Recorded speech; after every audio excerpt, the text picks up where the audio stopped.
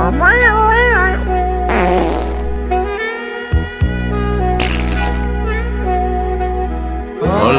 wanted was a supervision. Had no intention to do the things we've done. Funny how it always goes with love. When you don't look, you find. But then we're two of a kind. We move as one. We're an all-time high.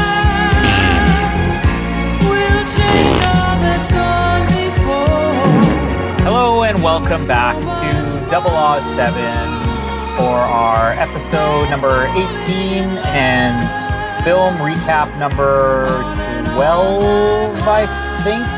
13? Let's go with 13. Lucky 13. We're the experts here, if you haven't noticed. We're, of course, talking about the first part of the Battle of the Bonds from 1983, Octopussy. And this is going to be mostly covering Octopussy. We will talk a little bit about some of the other behind-the-scenes stuff going on, but should be an interesting recap coming up. Roger Moore is still old, if you haven't noticed, and Bond is still kind of cool at this point. By the way, I am Colin Hilding, and the greatest thing about you British was that movie Octopussy. I must have seen that thing twice. I'm Noah, and yes, they really did call the film Octopussy. And my name is Ben, and just want to let you both know that I won't have time for your adolescent antics throughout this episode. That's rich coming from you. Coming from Ben. Yeah, so we're going to cover Octopussy here, and it's the second movie that John Glenn had. It's the first of the Battle of the Bonds. It's the second last Roger Moore. And I guess just before we get into some of the behind-the-scenes stuff, let's just go around and get our general opinions of Octopussy after this rewatch. I'll start off. I've said on the last episode and on a couple prior to that this is kind of the one that's a bit of a guilty pleasure for me. I know that there's problems with this movie. There's elements of this that are really ridiculous, but for the most part, I think John Glenn handles this movie in a classy way. And if half the stuff that happened in this movie were filmed by Lewis Gilbert, we would be talking about this like it was dumber than Moonraker. But I think it all mostly comes together here, despite the fact that, as we established off air, not one of the three of us understands this plot, despite us seeing this movie countless times over the years. But it's still one of my guilty pleasures, and a movie that I can still go back to and watch, despite some of the flaws in it. Well, Octopussy is actually the one, besides the new ones, the Bond film I've seen the least. And that's not by choice necessarily. It's just when I went back and watched them all when I was younger, that one was just never at the video store for some reason. Then it took a long time. I think I actually saw it after Casino Royale.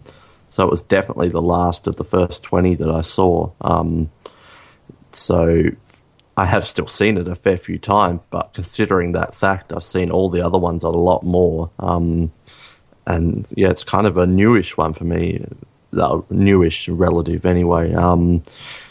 It's such a stock standard film. Like, I think we're going to have a bit of trouble when we get to our Hall of Fame, because like it's not like it's horrible, but there's nothing overly great in it. I think, like Colin, you mentioned it's a guilty pleasure. I think people are kind of starting to come around on it, and it's becoming quite a popular one just from what I've observed. But yeah, I don't hate it. I don't love it. And maybe I'm the only Bond fan who is not bothered with Roger Moore's age. Like, I get that he's old and it's stupid, but it's never been something that's really bothered me. It's just whatever. He still handles the action pretty well here, whether or not it's him. But yeah, Octopussy. We'll talk about it, but it's just Octopussy. Well, I am bothered by Roger Moore's age. Look, I hadn't seen this film in about a decade, and yeah, I'm probably with you there, Noah. One of the ones I've seen the least. I think I just remember when growing up and watching this with my dad. This is just one that we always seem to avoid. Like, I always had this thing for some reason that it went For Your Eyes Only, A View to a Kill. Like, I always forgot Octopussy was sort of in the middle of these two. Just blocked it. Just blocked it out. But again, similar to what you said, it's a standard film. I don't hate it. I don't love it. It's just, there. And I mean, it's got lots in it that I like. There's lots in it that I don't like. I know I mentioned in For Your Eyes Only, it's about halfway through there where you really start to see Roger Moore's age. And you really see it throughout this film, which again, it kind of irks me slightly in some of the scenes. And that sort of takes it down a few notches. But look, I like the locations in this film. I like the allies. I like the fact that we get Q really out there a lot more. I like the villain. I know a lot of people don't really like Khan, but I like him. I think he's an interesting villain. So yeah, I'm sort of intrigued how we're going to handle this episode because, yeah, we don't get the plot. I'm watching this last night thinking like, how are we going to make this funny? But I guess we probably thought that about For Your Eyes Only, and look how that turned out. I think there's going to be enough stuff in here to make it fairly it's not funny. that we don't understand the plot. It's just the plot is confusing in some bits. Yeah. That's it's what I not very meant. well developed. Yeah. No, I think God. one interesting thing is that let's talk really quickly about Roger Moore's age. I mean, Roger Moore wanted to step down at this point. And I'm with you, Noah. His age doesn't bother me. I mean, he still looks younger here than Sean Connery did, I would say, in Diamonds Are Forever. There's a couple of moments where he looks old, but even though there are scenes where it's obvious that it's a stunt double and it's not Moore, I think what you said makes sense, Noah, that you're not really questioning it. What the stuff Roger Moore does do, you're not like, okay, well, that's clearly an old man and then a younger guy stepping in, which I think we'll get to in A View to a Kill. But Roger Moore had wanted to step down, and I think they were anxious to bring in some new blood. But the first issue that really came about was this Kevin McClory, everybody's favorite. McClory had been kicking around for now almost 20 years. It's been almost a decade since the, restriction of him not being able to remake Thunderball had been lifted. I think there was like a decade. So he'd been trying to develop this remake of Thunderball for almost 10 years at this point. Sean Connery had been involved in the entire process. Who knows why Sean Connery was so willing to do this? I don't know. But they'd finally gotten to the point where Never Say Never Again, a non-canon James Bond movie, was being made, and they had Sean Connery. And this was obviously something that probably scared MGM. It probably scared Broccoli and Saltzman, and they figured, well, let's lock Roger Moore in for another one because he's still popular. So anything to really talk about here based on your knowledge or any trivia about the Battle of the Bonds we're about to see and how it affects this movie? Well, I guess the thing we should mention is James Brolin, American actor, was very... actually did screen tests. I'm looking at the Wikipedia here. He actually did a screen test with Vijay Amritaj. That's his last name, I guess. So they actually did screen test with him, and then there was Sam Neill we talked about last episode. So American Bond, I'm not too sure about that, but yeah, they were into the process of getting a new Bond. But then just on the age thing, one thing I do like about this film, and it's not Monica Bellucci, but like Octopussy is an older Bond girl. It's not Melina. That's her name, Melina. It's an older woman, so I think that works a bit better. Like, she's still like probably 15 years younger than him, but it's not BB.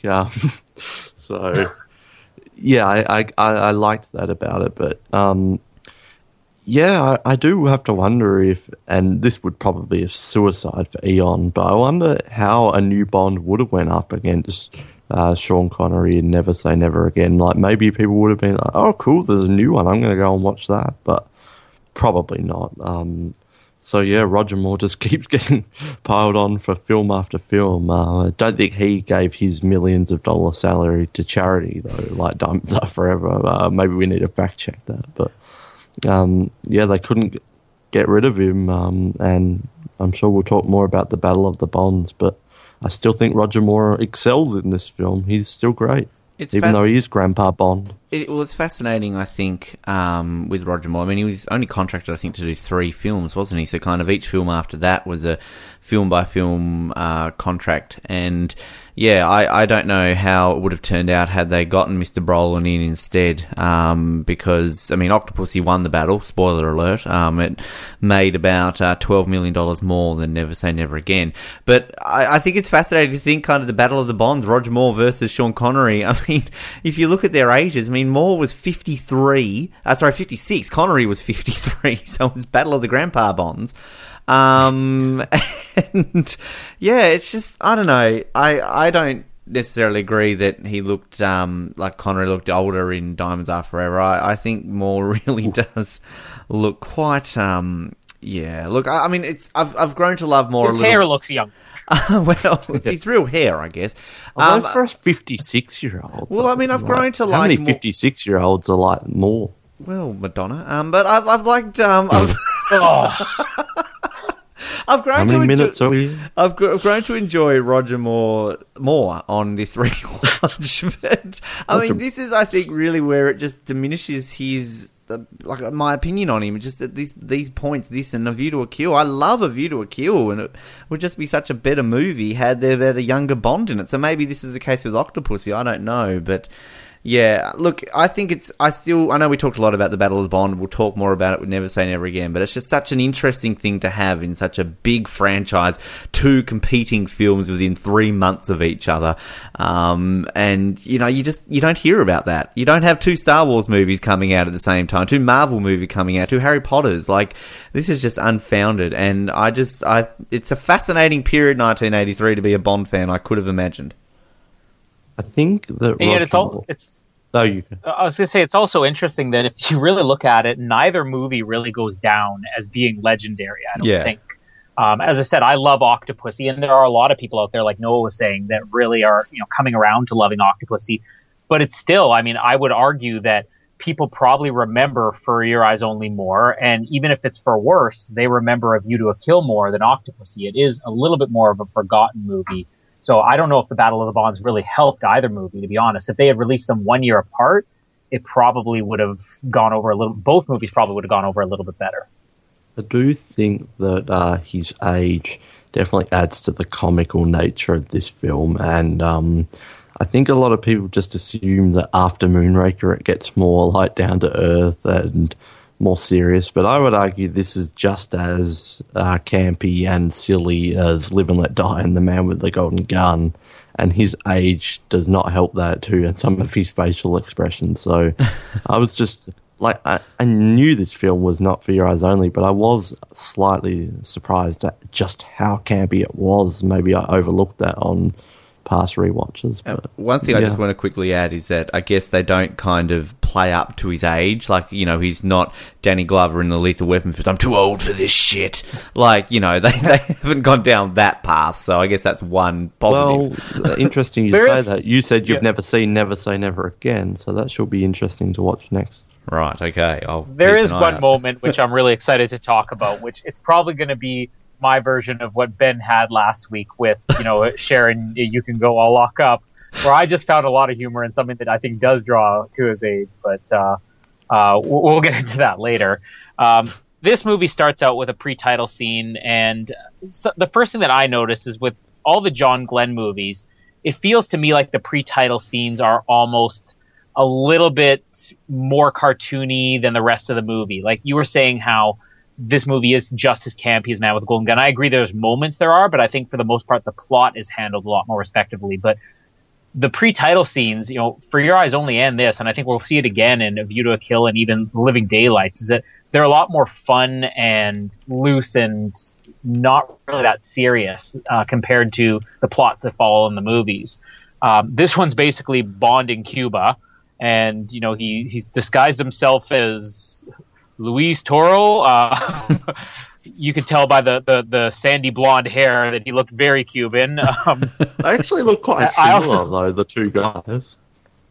Yeah, the guys do, which means that they both look like the only men in Cuba who don't look Cuban. the horsies are back. That's good for Ben, right?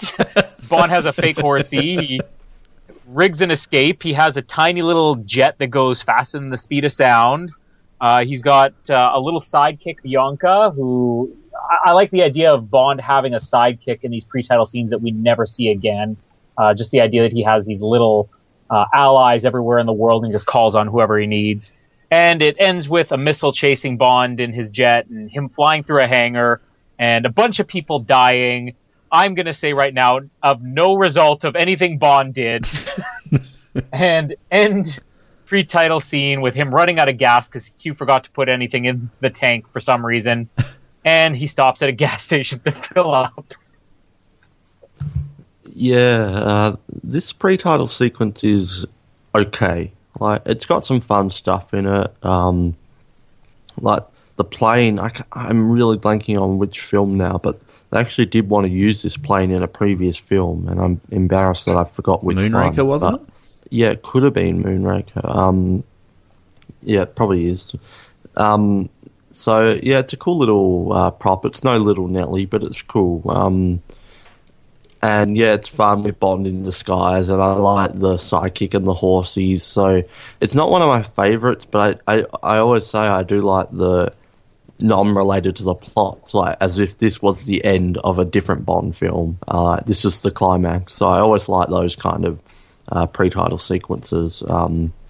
So it's fun. And then when he drove to the gas station for a fill-up, Colin won't know anything about this, but Ben, did it not remind you of the guy, I think it was last year in Australia, who drove his plane to the pub somewhere in like outback Australia or something, just driving along on the road and parked his plane at the pub or something, and I think he got arrested. Well, he was clearly a big James Bond fan. That's why he did it. Yeah, but it's a pretty good pre-title sequence. There's nothing flawless, but it's always fun to watch, I find. I was just reading here that, many elements and story ideas that weren't used in Moonraker were used in this film, and it says here one of them included the Acrostar jet sequence, so maybe that's where that was I don't know. I love this opening title sequence. I think it's great fun. And again, it's like completely unrelated to the plot. Like, there's not even any linking in at all. And it's much better than Mr. Bond. And I just love the fact that we have a frickin' horse turn into a plane. Like, describe that to somebody when it comes to this film. So at the beginning, a horse turns into a plane. We get like pervy faux Fidel Castro. Bond flies a plane right out of the horse's rectum. Yes, that too. We get faux Fidel Castro perving in a on film called Octopussy. Yes. Maybe this is a lot more funny than I give it credit for. That I began at the start, and then we get cool little flying sequence in the Acrostar, and upside down Bond, and he's chasing away from the missile, and he goes through the big shed, and maybe we'll debate this at the end because I'm still 50-50 whether we can count this or not in the kill count. But again, it's how many people died in this. I do love the whole situation where he's like in the back and he's flirting. Well, his eyes are like trying to be like, "Hey, look at the hot chick," and he's like, "Oh yeah," but he's like the most serious, unhorny like soldiers in the history of the world. This is where again Roger Moore's facial expressions the best out of any Bonds. Like, it just is fantastic. And the filler up sequence. Apparently, I was reading about it that they cut this from the film, but I think John Glenn went and saw another movie, and the preview for this film was shown, and they kept that in the preview. And the audience in the cinema absolutely loved it. They laughed their guts off. So then John Glenn was like, "No, keep it in the film. Like, obviously that's good." Although the guts off. Yeah, well, it's like guts for garters. Really? Like I'm putting guts up there again. It's not even the saying. It's just, was it that funny? Well, look, in 1983, Mildred, like her friends, they were easily bemused. The one thing, though, that I don't like about it is that the way it kind of like... It's almost like it's the end of the movie when he's like, "Fill her up, please," and then we hear that... Oh, God. But, it's everything else besides this bit we're about to talk to. I love it. I'm more agreeing with Ben. I think I go as far as to say this is probably my favorite pre-title scene of the 80s. Not that there's a lot of competition in the next few to follow, but I think this one really stands up. You started out with a wow. I have to tell you, the fill it up line for me, I would like that line so much more if I didn't always associate it with a cheesy saxophone that follows, because we're about to be treated to the ultimate in 80s cheese songs, which I never quite figured out why it made me laugh until I realized, we were talking, not on one of our episodes, but about The Simpsons the other day, and there's the episode of The Simpsons where Homer gets a divorce from Marge so he can get remarried, and Milhouse's parents get divorced. Milhouse's dad, Kirk Van Houten, records his own demo called Can I Borrow a Feeling? And it is this song. It is the exact same song, the exact same saxophone in the beginning. Can I borrow a feeling? I now know why this makes me laugh so much, because it is Kirk Van Houten's solo single. I don't know what else to say. That's going in the closing credits of this episode, Colin. You have to add that now. It is, yeah. I already planned on, because I don't want to hear All Time High again. Let's figure out a better way around this. But the funny thing is, with this song, we talked about how there's ones where it's like, oh, it's not my favorite, but I'll still listen to it if it comes up, on a playlist. With this one, I don't dislike it enough to ever remove it from my playlists. But I can't even remember the last time I actually listened to this and didn't skip it. It's so cheesy and so 1983. And I also don't think it's really helped. I mean, the pre-title scene, we have a lot of weird stuff going on in there. It's basically laser silhouettes of Bond on a bunch of nudies. I'm not really sure what the context is. Lasers and nudie Bond. What's with you guys? Yeah. Horsies and nudies? You guys love your ears. It's the 80s. We're trying to make them a bit more. We're getting into the 80s. Nudie horsies. If this had a nudie horsey, it probably would have been a little bit more interesting. But this is just kind of all we get in the 80s. Is aren't all horses naked? Really that many Superman. On a dancing ball. Yeah, nudie horsey on a glitter ball. There are so many better ideas. Let's take some of the unused ideas from Moonraker. And I just don't really get the opening credits in any of the 80s movies, to be honest. But yeah, I don't think that this is really a highlight of Bond, this title or title sequence.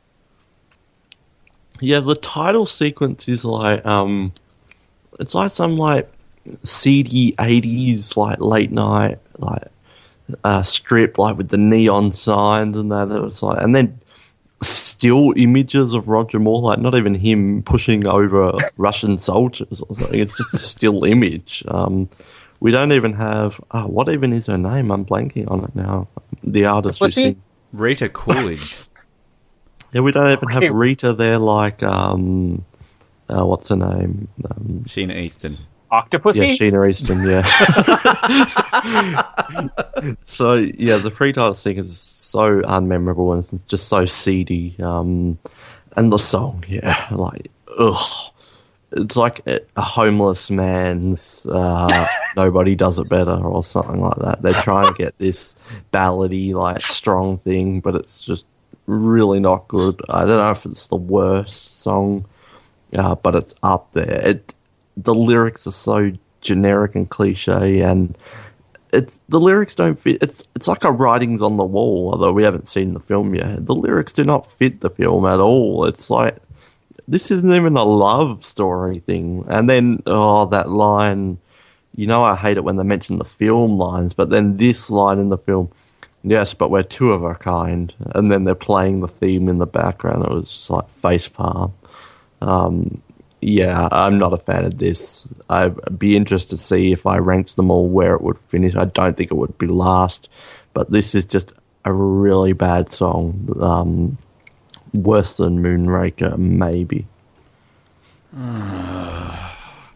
This is shit. This is the worst Bond song ever. I am calling it. I know you two can put Die Another Day below it. You can put Another Way to Die below it. They have their merits. They at least Die Another Day has references to the film in a way. This is just nothing. This is just like, oh, Rita Coolidge has got a new song. Let's make it the Bond theme. It's got nothing to do with the movie. It's like the first song never to mention the name of the movie in it, and that's just a standard now with fucking Daniel Craig films. And Well, wait, On Her Majesty's Secret Service? well, yeah, true.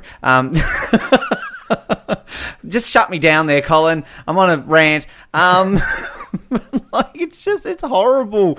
And it's not even a song that you would want to listen to in the 80s. Like, you know, it's like For Your Eyes Only at least has got some great bits about it. This is just whiny and shit, and it sounds like a porno film, and the lyrics are just absolutely horrible. Like, you know, doing so much more than falling in love. Like, what? What are you doing than falling? You're not falling in love. Bond doesn't fall in love in this film. Like, he Had no intention to do the things we did. Bond is got more love chemistry with VJ in some elements in this film than he does with...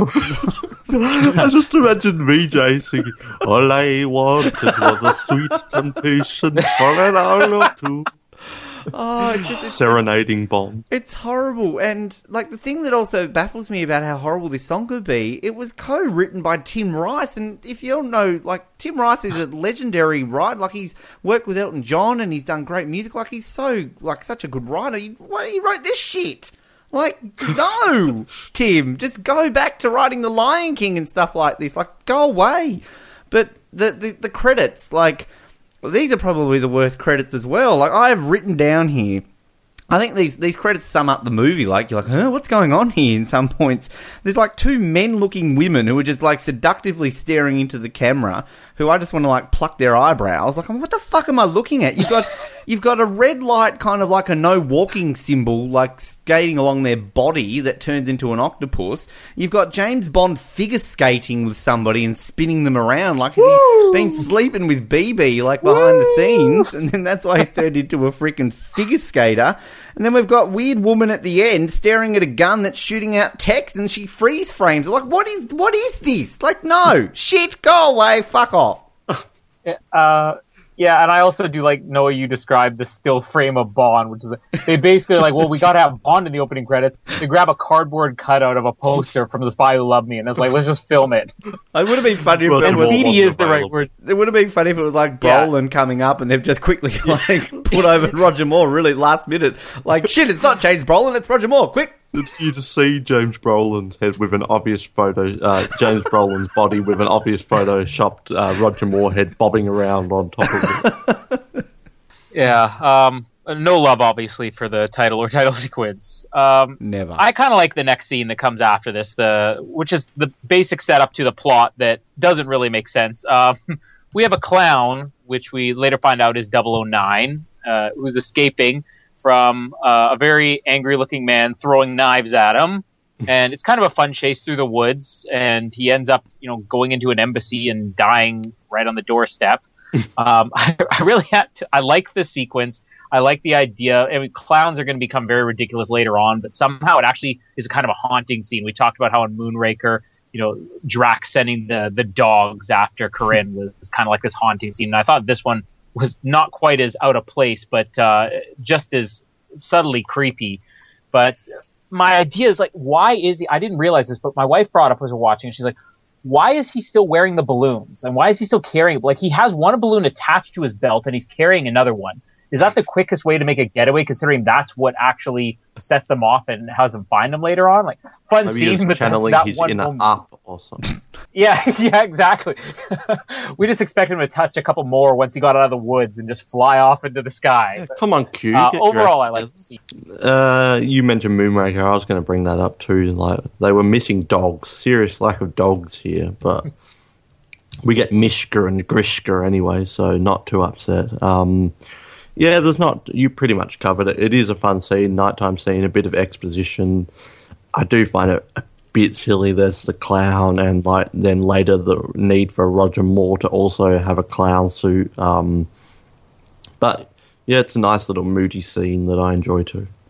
Yeah, it's fun. I love the fact that we're back to text on screen saying, like, East Berlin. Like, we don't have a plane flying over saying, like, East Berlin, like, trailing behind it. I think the Mishka and... What are they? Mishka and Krishka? Or, Mishka and Grishka. Did they not look like Rob Schneider to you? Like, the whole time? Like, going, Rob Schneider was in a Bond film. Schneider and Maida. David Duchovny was in For Your Eyes Only, and Rob Schneider was in Octopussy. I'm just imagining Juice Bigelow chasing 009 throughout the... Spectre Rob Schneider, man. Which 90s star of yesterday will turn up in the next James Bond movie? Oh, goodness. But, I wrote down, too, the balloons. Like, because obviously one goes off and that kind of gives... Like, why wouldn't you just... I mean, he really loved those balloons. Like, you just... Maybe they were very precious to him. And I also love the security at the British Embassy. That they could just allow, like, some random guy in a clown suit to run through and smash through the window and scare the shit out of Mildred, who, like, turned around and was like, ah! And I love also the fact that he's managed to carry that egg in his hand the whole time that just conveniently rolls out of his hand. And then Mildred's more concerned about the egg than the poor dead clown. Like, what's going on? After this, we get a little bit more of the plot where a series of scenes. First, we have Bond, had his regular briefing with M, but before that, we have Bond walking in on somebody who is not Granny Penny, but she is, I'm guessing, Ben's favorite character in this movie based on the fact that she has a suggestive name and almost no significance and only 30 seconds of screen time. It's Penelope Smallbone. Ben, am I right on that? Well, yes, I'm quite partial to Penelope Smallbone, but do you think... I was trying to figure out, because Lois is getting on a bit. She is turning into great Granny Penny soon. For the last decade, maybe. She's gone from Money Penny to Granny Penny to Great Granny Penny. Do you think Penelope Smallbone was introduced as a replacement for Lois, or do you think they just put it in because she was hot? Oh, I think...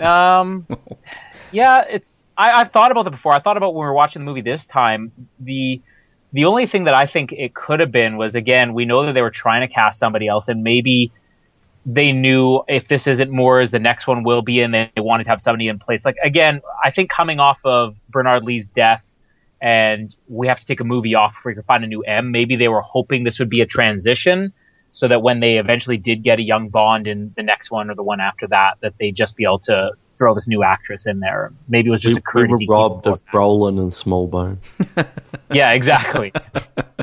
I think they were trying to set it up. I mean, kind of like they did with John Cleese in The World Is Not Enough. And I guess maybe with, Bernard Lee dying, they probably kind of get to the point where they're like, okay, we always have to sort of move on and transition, like Colin said. So you were worried that they thought Lois could be soon after? Well, based on the way she looks, it wouldn't surprise me. I mean, the whole time in this scene, there are two things that stood out for me. To me, it looks like Moore and Maxwell are Smallbone's, like, grandparents. Like, that's, I think, just, I'm glad in a way it wasn't just Smallbone is the new Moneypenny, because, again, that's so creepy. Roger Moore, like, well, he kind of does flirt with her in a way. Wait till we get to the Q scene. And why the hell does Moneypenny need an assistant? Like, we've talked about this. Is this because she's doing so much work? She is the assistant. Is this because she does so much work for Bond? We've talked about this a lot. Like, why does Moneypenny do Bond's work? She's M's assistant. Let's be honest now. Again, at her age, to get up and walk across the room to get a file might require some assistance. Yeah, bring your grandchild to work day, maybe. What if that was like the alternate version of the script? Come on in, Bond. I brought my granddaughter in. Poor Lois. Again, I'm going to defend Roger Moore's age, because I don't think it's as bad as it will be in A View to a Kill, and it's still somewhat acceptable at this point. But the scene where Moneypenny or Penelope Smallbone saying that Moneypenny described you in nauseating detail, I'm thinking, like, all she had to say is he's the only guy in the building as old as I am, and she would have known who it was. And she's just like, I love older men. And And like, oh, I've dropped a file. Yeah. Well, if they were playing up to that, they could have put some lines in there like, "You remind me of my father." I love him. I will say though, all jokes aside, I do actually like the little interaction there where Bond's kind of like, "Oh, Moneypenny, I didn't realize that you looked so," and it's just like, "I'm over here." Like, I do like. And that. he had a hat. I thought it was Odd Job, like he's about to kill. Yeah, it was that first person Odd Job. Just Odd Job comes back, kills Penelope Smallbone, leaves. Oh, I thought you meant that before Penelope Smallbone turned around, that was Odd Job. Like, Odd Job's in drag now after learning from Blofeld. Like, he switched his allegiance. Penelope Smallbone. Hashtag still younger than Lois Maxwell. Oh, no. Don't be You know, it's funny. We could take this does show just something about the world, that we could take as many shots as we want at Roger Moore, but don't you dare say that Lois Maxwell was old. Well, I feel like we're being more Granny Penny to her than we are to Moore. Oh, trust me, we're going to get to Granny Bond in this film. But can we? Maybe we should save this for next episode, because 2 episodes, because that will be Lois's last episode. But the whole character has become redundant at this point. Like, the last time, I would maybe say Diamonds Are Forever was the last time she ever did anything good. That's not a dig at her; it's a dig at the script and the producers. But like, I think someone said she had 4 lines in The Spy Who Loved Me. Like, the whole character is useless by this point, and they're just keeping her in because they're loyal to Lois, and she's pretty awesome. But I agree with that. It was like, look, being loyal to Lois is great. Look, joke about her age and everything. I think the whole character of Moneypenny is always known. There's that flirtatious relationship between Bond and that, and it's no disrespect to Lois. They're obviously very loyal to her, and she's an iconic character in the history of Bond, an iconic actress. But you really do need to have that real flirtatious relationship. And then if I'm watching my grandparents flirt in an office, like, I'm not turned on. Like, you need to have something else there. Chemistry is non-existent, compared to Connery. But it's funny because Moore and Lois Maxwell were good friends in real life. Like, they were before Bond. They were even in Bond. Not to mention, again, this will be jumping ahead a bit, but you talked about how there was no chemistry between Bond and Octopussy. I mean, Roger Moore's favorite leading lady was Maude Adams. So there's something to Roger Moore actually having a good relationship with somebody where it just doesn't translate well on screen, I guess. In the friend zone. He doesn't like to flirt with his friends. He's had bad experience in the friend zone. That's his Bond's biggest, worst nightmare. But maybe we'll eulogise Granny Penny a bit more in 2 episodes' time. Yeah. For now, we can introduce our new favorite M until at least a few movies down the road. Robert Brown. Wow, he's not Bernard Lee, he's not Judi Dench, but he is M, in case you forgot. The funny thing is, I watch these movies out of sequence, and I always forget that M's even in this movie, because For Your Eyes Only, obviously we don't have M. And I think that the minister, Jeffrey Keane, who plays the Minister of Defense, is infinitely more charismatic and memorable. Him M.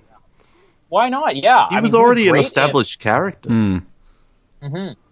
Yeah, and even if you just have him like step into the role of M, like there's no real explanation of the new M here, but he gets the standard briefing with Bond, and we find out that there's some fake eggs out there and some real eggs, and they're going to go to an auction. And following that, we have General Gogol, who has a much more expanded. Every movie he's in gets a more expanded role, and for the first time, he's not actually in bed. Building as well, that he was like that cave. Yeah. He's out of the dark, dusty, spider-infested castle he was in before, and they're in this big, giant, evil boardroom, and it's evil because the maps are in red, and the boardroom table twirls. It's really a spectacular set, I think. Hashtag not Spectre. Hashtag McClary.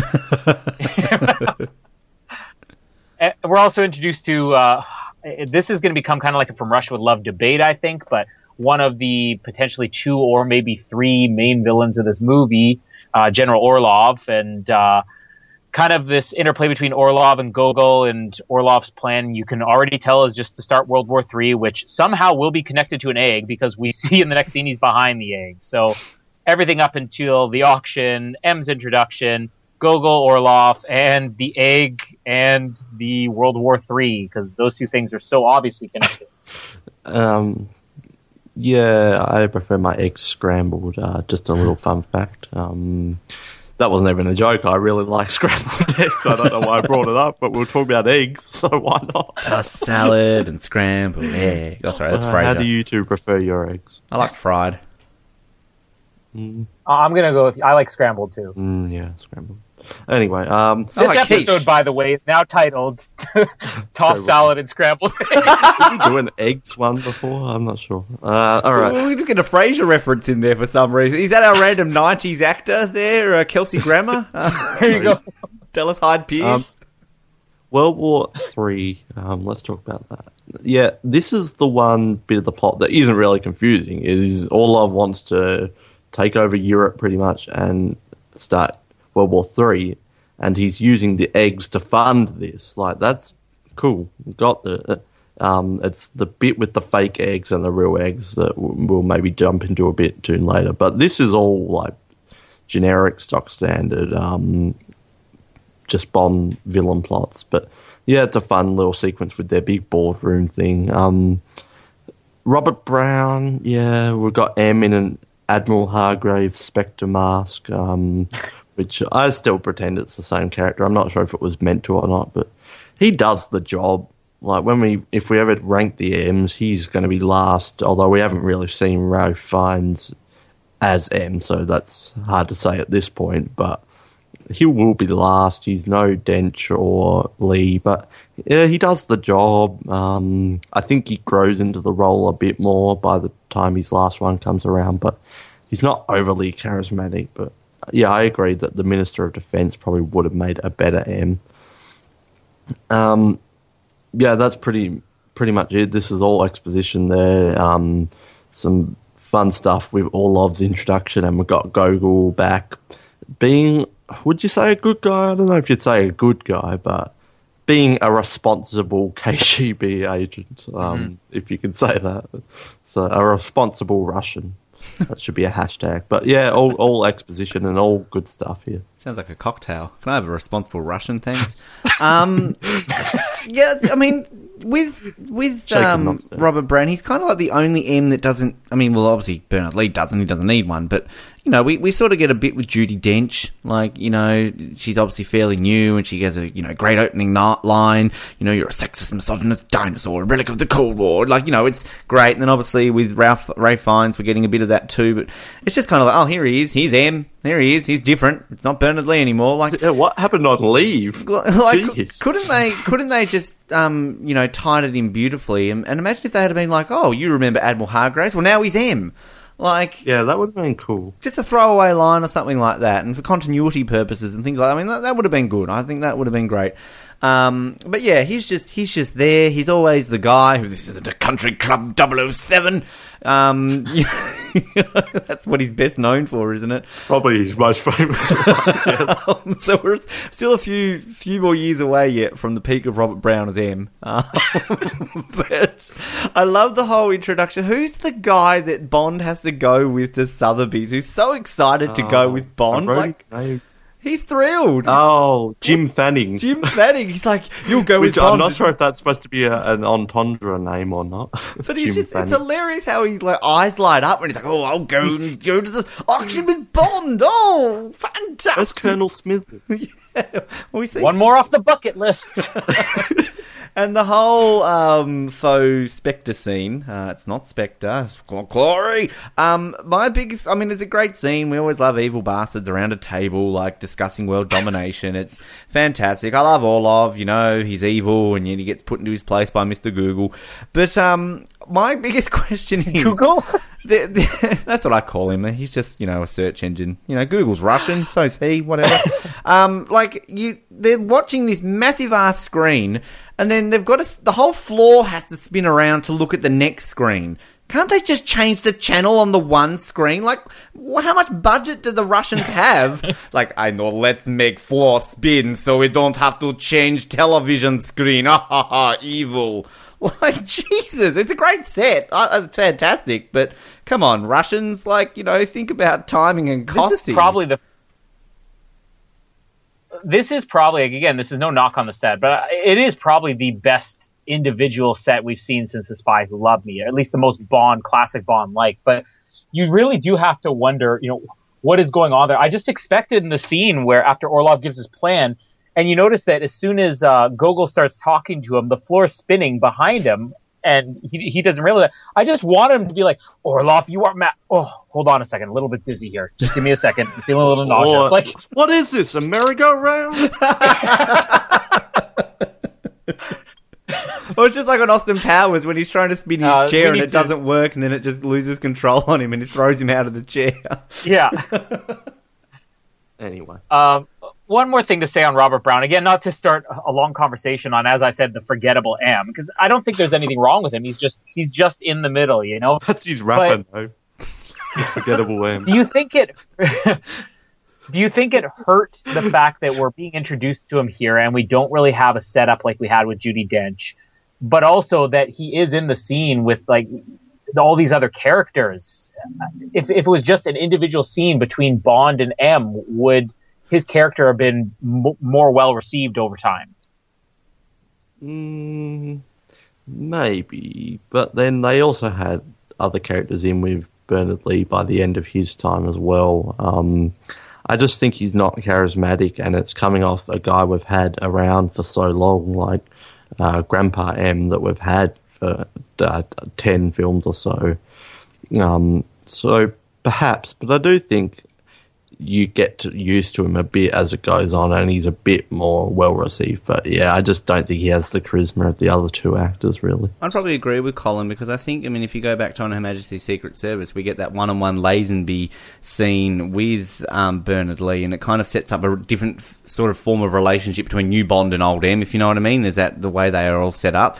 And I think maybe also a problem with Robert Brown is that whoever followed off Bernard Lee, I guess, was always going to struggle. And each M has been vastly different except for Robert Brown. Obviously Judi Dench, well, she's a woman. Ralph Fiennes, he's like a younger M, whereas like Robert Brown is basically, they've gone for the whole, he's basically similar to Bernard Lee. So that's probably where he sort of loses a lot of points as well. Like maybe if at this point they had gone with a woman M at this point, or, gone with a younger M or something along those lines, it vastly made M character different. But I guess in 1983 we weren't as far advanced in those sort of areas as we were in the 90s and 2000s. Yeah, so after M and Gogol and Orlov's introduction, we have what's actually one of my favorite scenes in the movie, and it's not because this is the Ian Fleming scene. This is taken from Property of a Lady. They even set it up, with the line in the movie, The Property of a Lady. I didn't really know this was the scene, that it was coming from, because I obviously saw the movie before reading the short story, but it just plays like something that Ian Fleming would have written, and it plays like something you could totally picture Sean Connery doing in Dr. No or Goldfinger. This is sort of the first of many scenes where I think John Glenn was making James Bond kind of like classic Bond again. In some ways, this is similar to like Goldfinger, where, he's playing the villain a little bit. He knows that he's onto the villain somehow, and it's revolving around, instead of a gold brick, the Nazi gold, it's a Fabergé egg. And it's sort of this back and forth banter. And there's so much happening in this one scene that's basically an auction over a Fabergé egg. I'd love the scene. We have introduction to Kamal Khan here, introduction to Magda. You're not really sure what's going on with them. Bond switching the egg out. It's a nice little trick that you kind of have to go back and watch the movie to see him do it, because it is so subtle. And, just the idea that Bond is doing this in a way to mess with him, I really like this scene. Yeah, it's a fun scene. We'll get to the dice scene later, but this is kind of the golf scene in a way. Although it is a bit like You Only Live Twice with the rocket. Like, what if he did win the auction, which they bring up? It's like Bond goes bankrupt and has to like sell himself on the streets or something to make ends meet or something. But yeah, like sucky $5. Yeah, like what if he did win? Sell himself like Bond turns gigolo as a result of losing all of Europe's money in this one scene. Grows a massive beard. Loses cane with a purple suit. Ranch. Yeah. So yeah, that would have been funny if he did win the thing. But yeah, I really enjoyed the auction scene too. And it's a cool introduction to Khan, and you got Jim Fanning along the way there. So yeah, I think and I agree. Like you could picture this in a Fleming story as well. So it's a good scene. I love how you brought up like it's basically the golf scene, because this whole time I'm thinking about it like, yeah, I mean, this is a good scene. I'm not going to take away from it, but we're sitting here watching an auction. Like it's like back in golfing, we're watching people play golf. Like you try and sell that to people, it's not exactly the most exciting thing in the world, but it works. Somehow it does work. And it is kind of interesting how they're allowed to look at the item and somehow we can quickly sneak it and swap it over. Like, great security there at Sotheby's. But, yeah, bloody oath, the crowd are loving the shit out of this auction. Like, 450,000. Ooh! 470,000. Ooh! Like, you know, that's the Mildred, like, Bronx cheer and all that sort of stuff. They're, like, losing their shit. Watching this, but yeah, no, meeting Khan. Just need a laugh track when it goes wrong for Khan or something. No, we need like the sitcom, like ooh, with a few like couple of claps. And then when like Bond doesn't win it, we hear the clap, clap, clap, clap. But yeah, no, we James Bond was filmed in front of a live studio audience. We meet Khan, and yeah, like I mentioned in my intro, I quite like Khan. Like I've often talked about, I really love the sadistic, evil prick villains, and Khan's not really that person, but he's just almost like this charismatic, like rich bastard who just has something about him that I don't know. It's kind of like Zoran. Like I don't know, not Zoran. What's his name from Moonraker? Drax. There you go. I'm thinking of film ahead in the future. Yeah, it's just kind of like it's like if you're on paper they're not the best villain in the world, but there's just something about them that I quite like. So yeah, no, this scene's fun. Oh, sorry, I forgot it was my turn to talk. No, I'm completely with you, Ben. I not only really like Khan, I love Khan. I think he could potentially rank maybe just outside my top 5 villains of all time, and it isn't because he's that great of a villain. I mean, again, I compared this to For Russia with Love earlier, and maybe now is the time to talk about Khan instead of a little bit later, but there's this weird juggling act in this movie between, you know, is Octopussy a villain? Is Orloff the real villain? You know, he's kind of, I think, more like the guy pulling the strings behind the scenes, but you don't see a lot of him. And Khan is, you know, more of a glorified, henchman in some ways, because it's not really his plan, but he gets all the screen time. The actor Louis Jordan, who plays Khan, is just so good in this. I would say outside of Robert Shaw, I don't think we've seen anybody with this much charisma who can just deliver the most basic line in the world and just have it sound interesting. I just think he's fantastic in this movie. I love Khan. Yeah, I think he's good. I think outside the top 5 is a bit extreme. I don't know if he would even make my top 10, but I do enjoy him. I talked about how this was super campy, but I do think it's a toned down film. I mean, a toned down villain compared to what we've had in the past. But unlike Christatos, Khan doesn't suck. So they managed to do a toned down one without suckiness, and then Orlov is maybe a bit more of that over the top, but even then he's a bit like flat, not flat, but he's not Goldfinger. So yeah, I think Khan's good. He's suave. He's got some charisma. On a lot of times he does seem like Bond's equal in a way, in just the ways of thinking and ways of acting. But then there's still something lacking there for me. Like everyone, like Orlov, Khan, Gobinder, Mishka and Grishka. Like, there's just something lacking there. So I do like them, but I can't pinpoint it entirely. I think it's just I'm maybe more of a fan of the way over-the-top type henchmen and villains, and we talked about how the 70s kind of saw the end of the over-the-top henchmen until maybe like Xenia or something. But yeah, Khan is an improvement on... Khan and most of the characters in this are an improvement on the horrible villains of the last film, so that's a positive. And I think he could have had...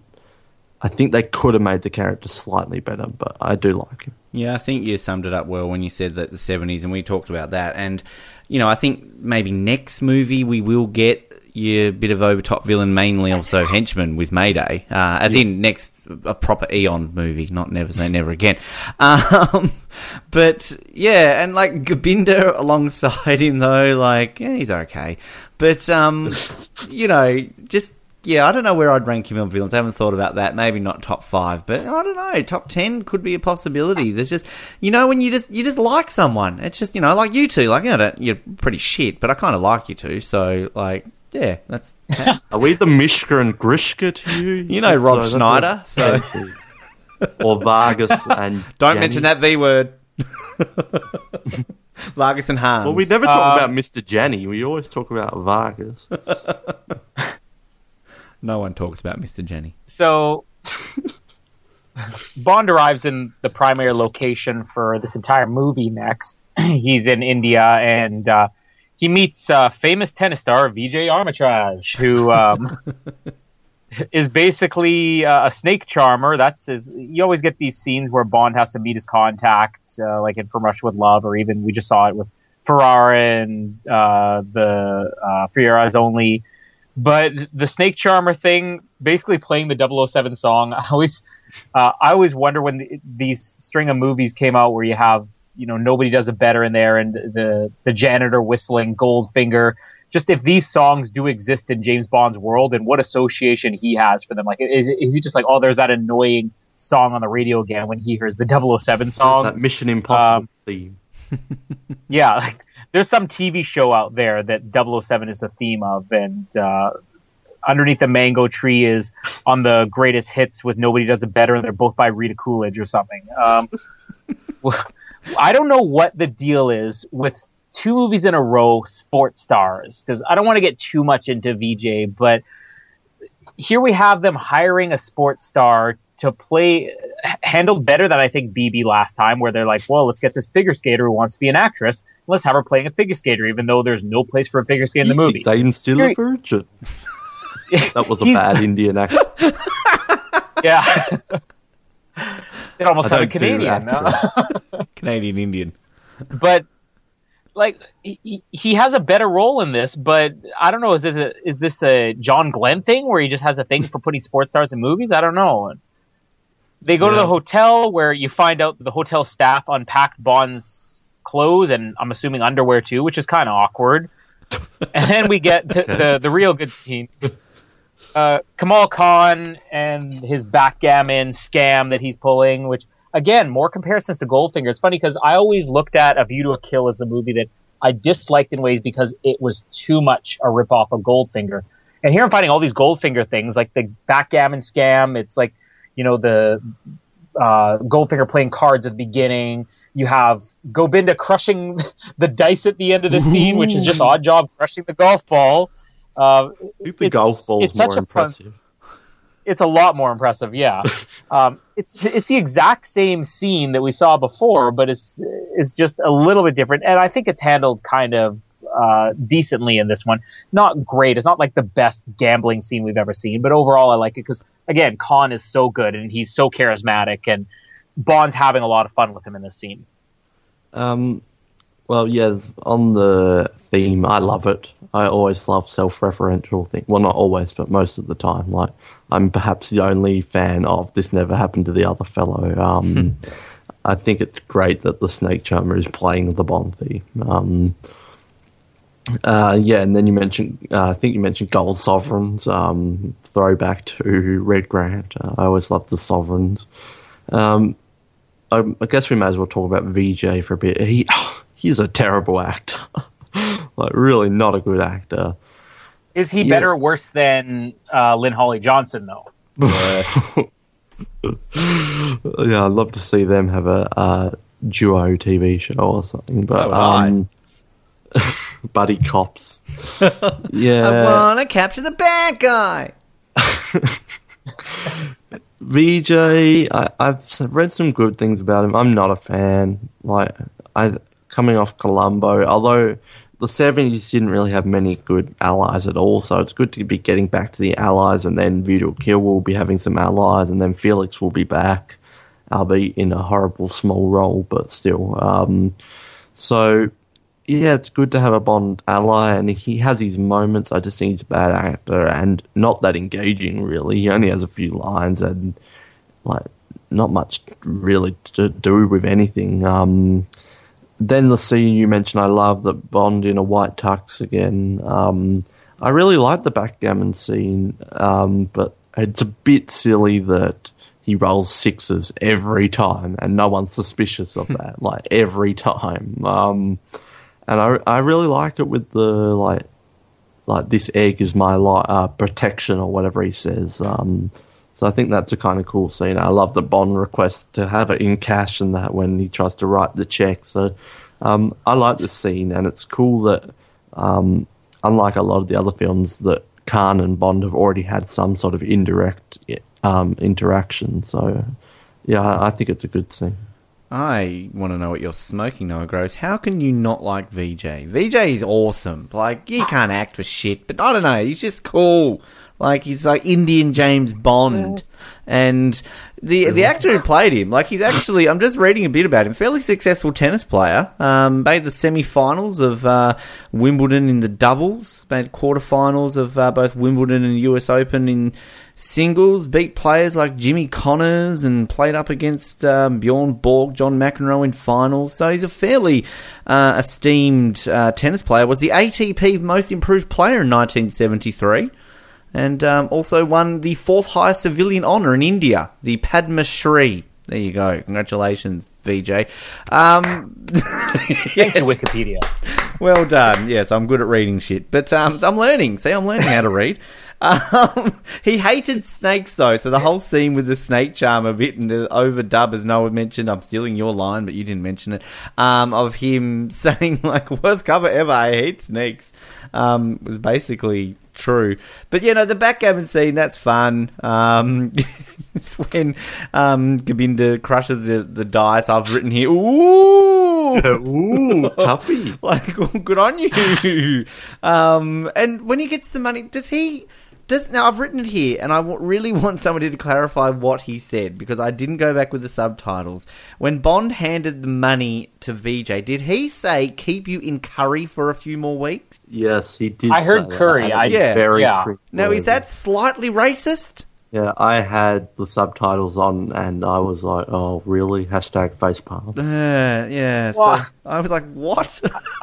In all honesty, though, I mean, there are tons of immigrants from India that live here, and actually, one of my best friends, he just left for India, but he lives here, and I was asking him about this, you know, leading into Octopussy, and asking him like, oh, do you know these actors? And I'm like, oh, there was one guy in the movie, you know, some tennis player, VJ, and he immediately knew who it was.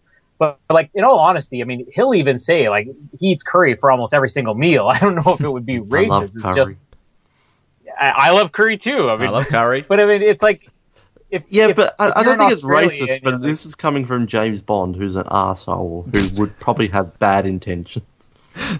it's not like he's calling somebody a kangaroo bum or something. That's racist. Yeah, bloody Henderson. But anyway, so VJ, he's okay. He's not great. He's not terrible. He's better than BB.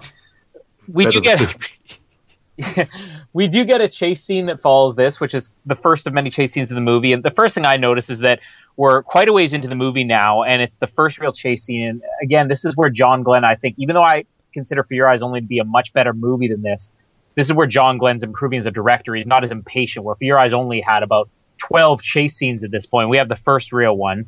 And it's not really like huge action packed. And I think this is kind of a way they cover for Roger Moore's age. It's just made up of these fun little bits where Moore's going to throw a guy on the spikes, you know, on the bed of nails. And then he's going to throw a flamethrower, or not a flamethrower, but a torch at a guy. And he's going to pull a sword out of a sword swallower. So it's kind of this chase scene made up of that and throwing the money in the air. More of a fun chase scene. I think there are better chase scenes in this movie, but it was a fun one to start it out with. Made completely unnecessary by the fact that you have this very famous tennis player, and they had to have a brief mention of him being a tennis instructor earlier. And for whatever reason, he's carrying a tennis racket, and he hits a guy over the head with a tennis racket in this chase scene. Almost killed it for me, but not totally. Well, you didn't even mention the back and forth of the crowd. Oh, Oh, yeah. John Glenn's nude pigeon double take, the tennis Yeah, well, I'm crowd double surprised there take. wasn't a pigeon in this scene because there was a lot going on. But yeah, I hate the tennis stuff. You guys know that I'm a fan of like really campy and silly Bond, but this is not my style. I do not like it at all. This is like Margaret Thatcher. The tuk-tuk chase I like. I do like when Bond puts a bit of a spin on the same old, and I think that's fun.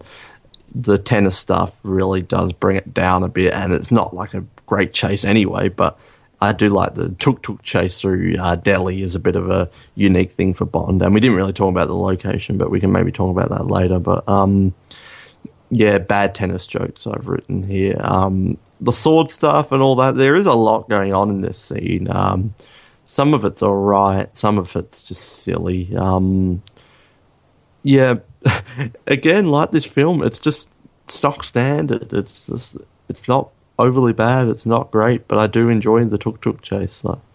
I love the throwaway line about the company car when he's about to drive off. I think that's fun. I love the tennis stuff. Am I like weird? Like I'm bagging the shit out of Yes. Moonraker. Are you weird? That was a dumb question. bagging out for the Moonraker camp, but I just think it's funny. And if you don't know he's a tennis player. And then, yeah, I like the better spikes and the ginormous subtitles on the screen.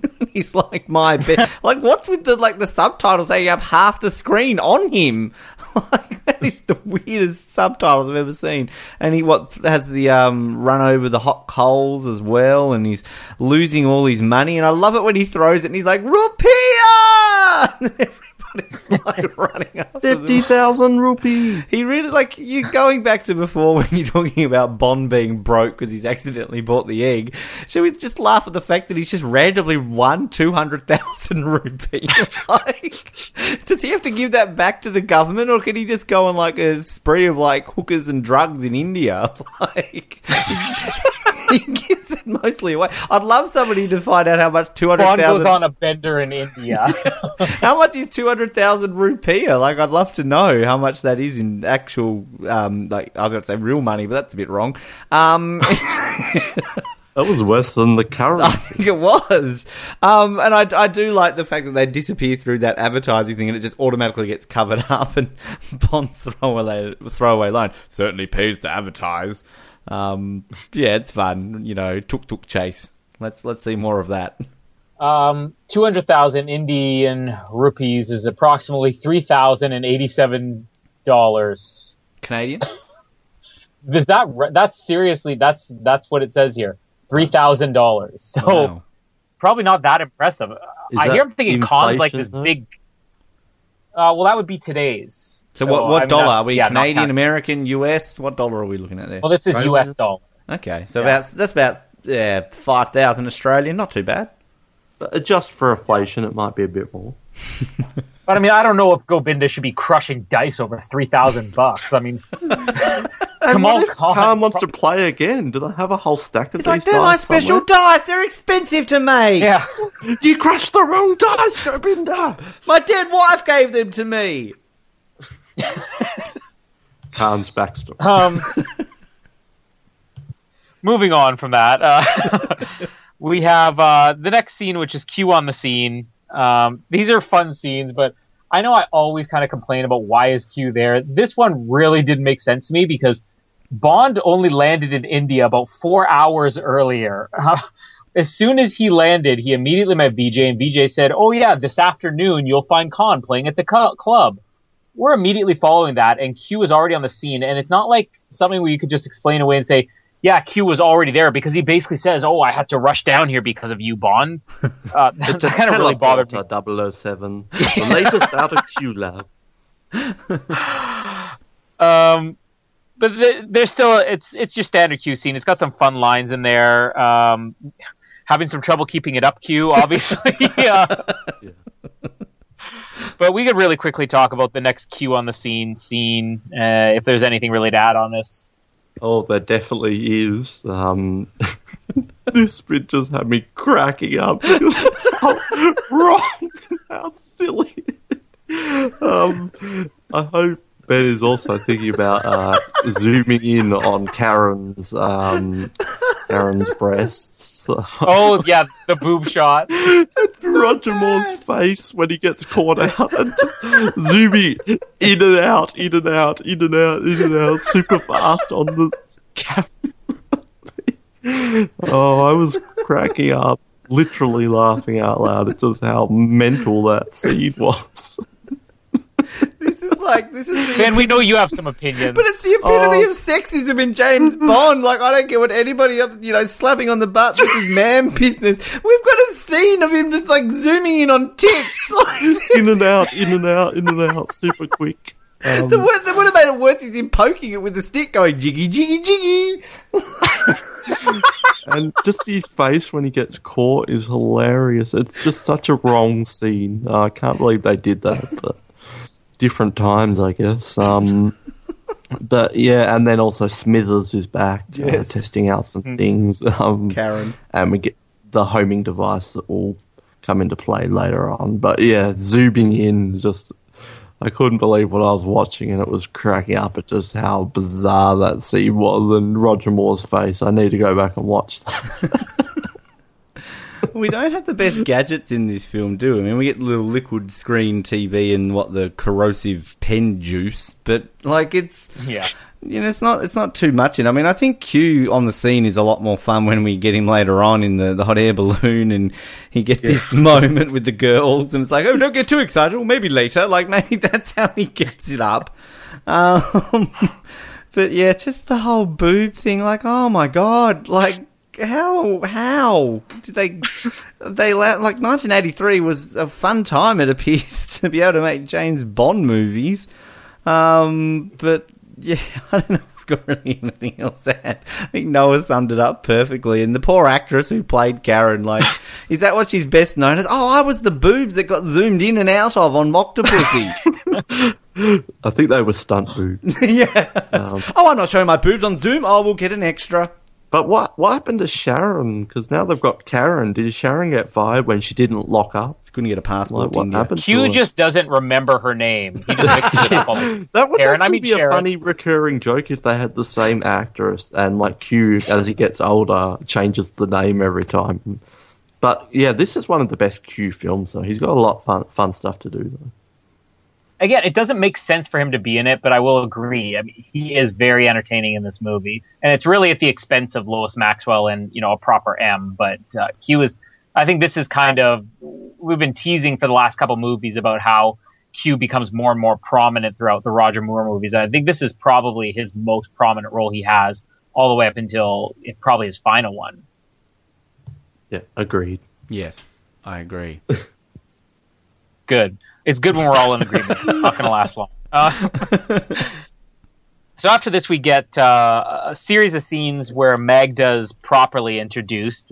Is she a Kamal Khan henchwoman? Is she an Octopussy henchwoman? It's kind of confusing. I'm still not entirely sure, but Bond dines with her, and then he beds her, and then she unwinds and drops out of a balcony after stealing the egg. And I don't know about you guys, but I always forget about Magda as a character. It's not like she's incredibly memorable. I think that the actress at times, this is going to sound mean, but when she speaks, she kind of overacts and is a bit annoying. But when she's a silent character, she's actually kind of intriguing, I think. I don't mean that in a bad way. I just think that her acting skills aren't quite, Same with Oddjob. When he speaks, it's ruined. Yeah, if we just had Magda, the entire movie, it would have been a little bit more awkward. But no, I really like her as a character. Just so that she has more screen time. We complained a lot about the henchmen in these movies, and I kind of said in For Your Eyes Only, the issue was that they weren't eccentric enough, and they didn't have interesting looks. Well, in this movie, I think a lot of the henchmen do have an interesting look about them, whether it just be their costume or, the crazy eyes that Gobinda has. But I don't think that really helps them. Whereas I think Magda, just the idea that there's this character that seems to be doing all the work is what makes her more interesting. So she's one of my favorite characters, and I like all the scenes here. And of course, we can't go without mentioning probably one of the most ridiculous lines in the history of Bond movies, where he's like, "What's that?" She goes, "That's my little Octopussy." That has to be a quote at the end of this episode if I can pull that. Yeah, I'm with you with Magda. Like, I always thought this was like Spy Love Me, and Octopus is the only Bond girl in this. And I kind of forget about Magda sometimes. She's all right. Most famous for "That's My Little Octopussy," which I can't believe that is a line of dialogue in a film. Yeah, I don't think I like Magda as much as you. I do like the escape kind of thing, and the egg for your life is quite good. But I think you pretty much covered it. I don't think Magda is going to go down as one of the best Bond girls in the history of the films. Best known for having an octopus sea tattoo. She's just a nothing. Like, you know, Yeah. she's just there and she has sex with Bond. And the line that I kind of thought was a bit more... I thought they were going to play with it, but it kind of just went away, was when she's like, I need refilling.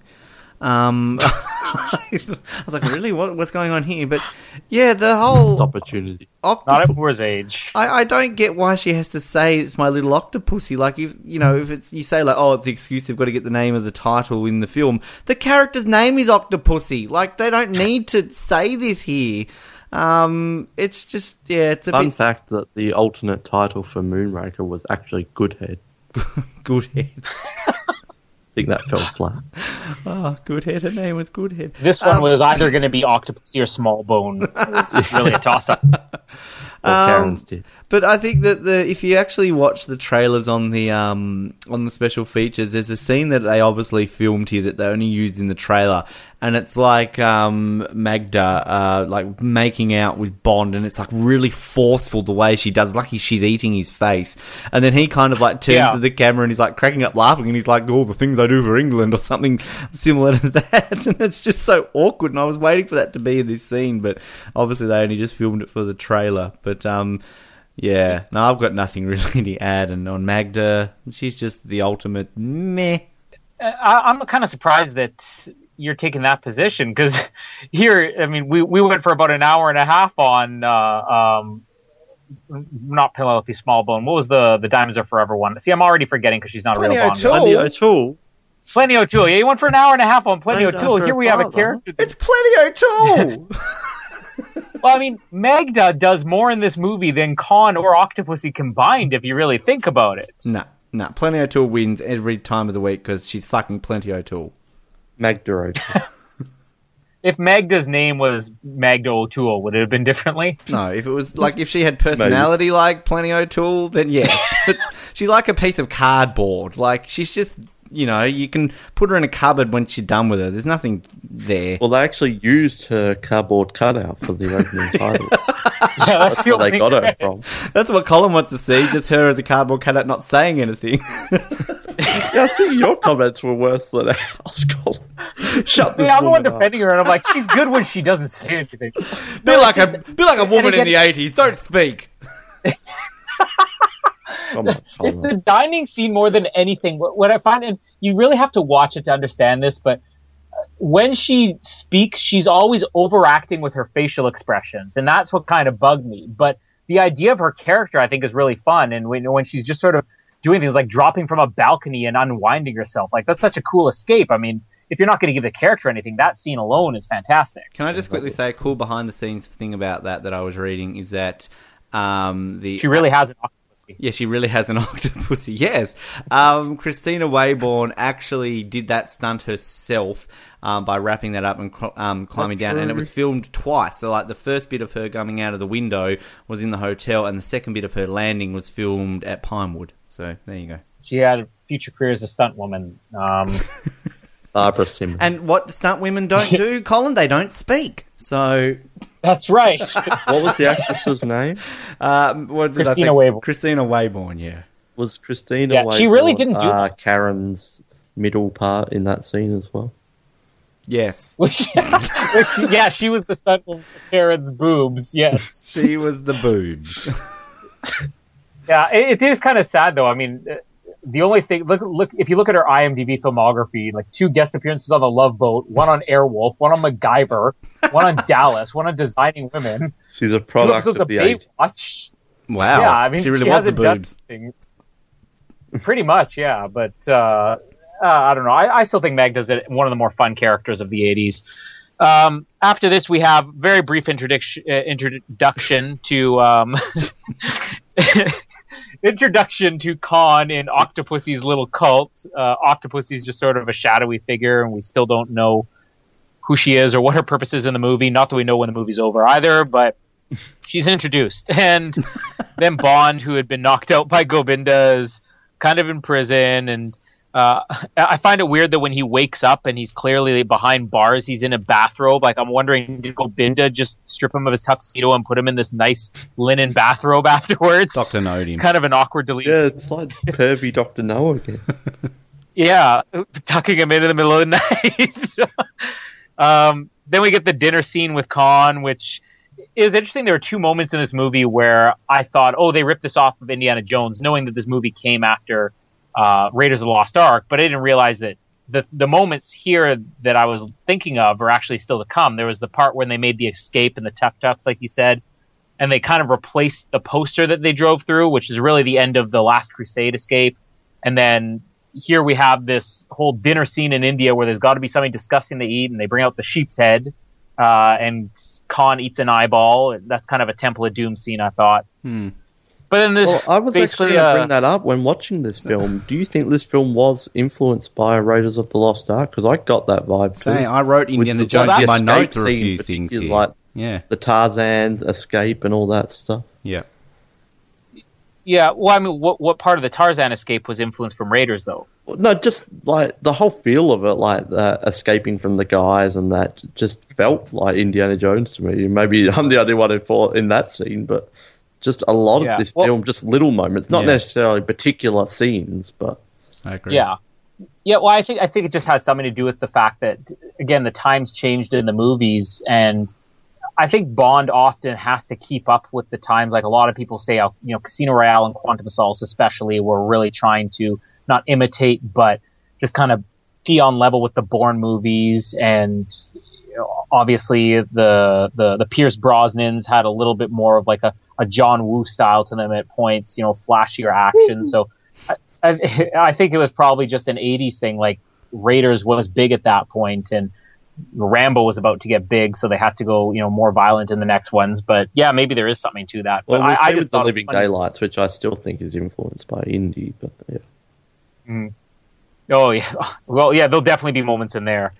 But there's the dinner scene with Khan, and I was thinking at this point, this entire movie is sort of the opposite of Fear Eyes Only, where it was just nonstop action. Because again, we've had one real action scene here, and we have a dinner scene, and then we have Bond just sort of sneaking out and looking around, and you find out Orlov is there, and it's just about them finding out there was a bug in the egg and everything, and Bond's little escape. So just standard exposition scenes for the most part, but a little bit of a fun stuff with the sheep's head and the dinner scene with Khan. Again, anything with Khan, I think, makes the scene better than it should be.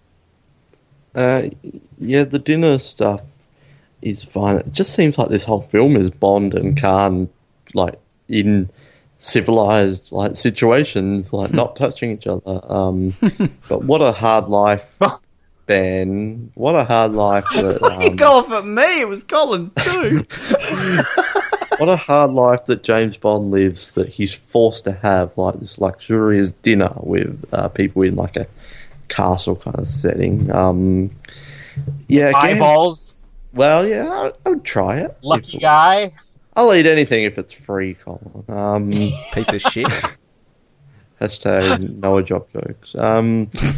Yeah, again, like this film, like it's not like this is bad stuff. There's just not a huge amount to talk about. It's such a stock standard film that it's like, yes, it's a dinner scene. And I'm assuming we'll talk about like the whole escape sequence in a minute. But yeah, and we've got Khan and Orlov meeting up again as well. I believe that's around that point as well, with the chopper, is it? Yeah, I think so. Yeah, that's fine. And you've got Octopussy there, right? I'm not sure if we're going to talk about her quite yet or not, but yeah, it's dinner. Bon appetit. My question is, why does Khan capture him to have dinner with him? Like, is this just like Moonraker? He says. No, He's I actually thought lonely this after movie the death of explained his wife. His beloved dice. I thought that this movie explained it better than other ones because Bond even questions that. It's like, well, why am I still here? And I can't remember the exact line, but Khan said something along the lines of, I want to find out a little bit more about what you were doing. So there's a little bit of an explanation there for it. Yeah, I don't know. It just seems it goes out of the way a lot to try and ask him some questions. Like he's gotten the egg. Move on. Like, why do you need to get extra information? But no, I mean, it's still a fun scene. And yeah, it's funny actually you mentioned Indy because I'd written that down. And obviously another key scene in this movie related to Indiana Jones is the fact that Vijay hates snakes. So, taken straight from Indiana Jones. But yeah, it's interesting kind of that Bond always seems to get kidnapped by the big villains and taken to their, luxurious mansions and that and dine with them and gets to like go to bed in a nice room and, I kind of want to be captured by evil people if this is what happens because like they get nicer lives than I do. I'd eat an eyeball if it meant I get to sleep in that house and... be a stone throw away. Ben wants to be undressed by Gobinda and put into satin pajamas. Well, I'd be a stone throw away from Gymnast Island. I'm there. But, like, the whole introduction of Octopussy, too. Like, I love the scene when they're talking and you're obviously only just seeing the back of her. And the bit when she's, like, trying to say no and she's just, like, getting a finger, like, going, And then she's like, no. Like, just the way you get that no finger. And I love the use of the blue ring. The no finger. Is that like it's Dr. No and Goldfinger teaming up? Yeah, it's the love child. Yes, no finger. Dr. Gold. And he's got no fingers. That's no the fingers. evil quirk of that villain. I have no fingers. My name is No Finger. I like coincidentally, I have no finger. The blue ring octopus, which for those who don't know much about it, I mean, we're taught a lot about them in Australia because. They're quite frequent in certain parts of this country, and they are highly deadly. One of the most poisonous creatures in the world, and there's no anti-venom for them. So, any Australian listening to this would be quite aware of what a blue ring octopus can do. Yeah, that guy, he didn't stand a chance. He was dead the time that sucked his face. They were missing a pun there, like, I thought you enjoyed calamari or something like that. It's not Timothy Dalton. Have a nice seafood dinner or something. This dinner will suck you in. Like, they missed something. Must have sucked the living daylights out of you. Hashtag calamari. I was going to find a way to fit Octopussy and Sucks in the same one, but I don't think that would be appropriate for this podcast. You already told us that you want the women to be silent, so maybe leave it at that. Jamie, stop talking. Not all of them, just Magda. Just Magda and Cam. Yeah. And Octopus. Yeah. Let's move on before I get in more trouble. And Small Boy. Small boy? I think that... Small Boy. I think that, you mentioned not really liking this next scene, which is kind of surprising because I love this next scene as much as it is kind of filled with a lot of ridiculous moments. I think there's some good tension in it too, and it's just a huge spectacle. Bond, who's been hiding in a body bag to get out of there, escapes, and we basically have a manhunt, this giant Indian safari manhunt with Khan on the back of an elephant, and Harry Saltzman 9 years later made happy. Yeah, Saltzman's elephant shoes were finally put to good use 9 years later. They recoup some of the investment on that. But I mean, this scene is funny because I never really remember how many things are in here. Everybody knows the tiger, because of that great moment where the tiger jumps out. But I just had one animal after another writing down here. I'm like, spiders, tigers, elephants, snakes, leeches, crocs, crocodile. Tarzan. We get Bond's Tarzan yell, and right up there with, as we said, we mentioned on the last podcast, which we will put to rest, the For Your Eyes Only skiing scene between BB and Bond, where BB's like, woo! If you do listen to the very end of our episode, you do hear Bond in the background like, woohoo!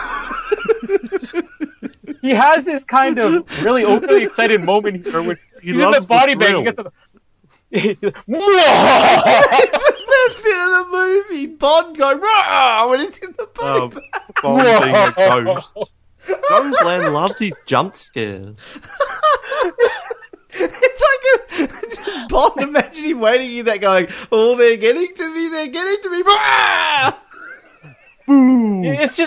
It's also the fact that, like, Bond could simply jump up and, like, make a really terrifying shriek, like, ah! But instead he feels like, whoa! In Bond's mind, that's scary. I love this scene. I think there's so much going on in it. It's just hilarious, and the tension's really good. And like I said, just the spectacle.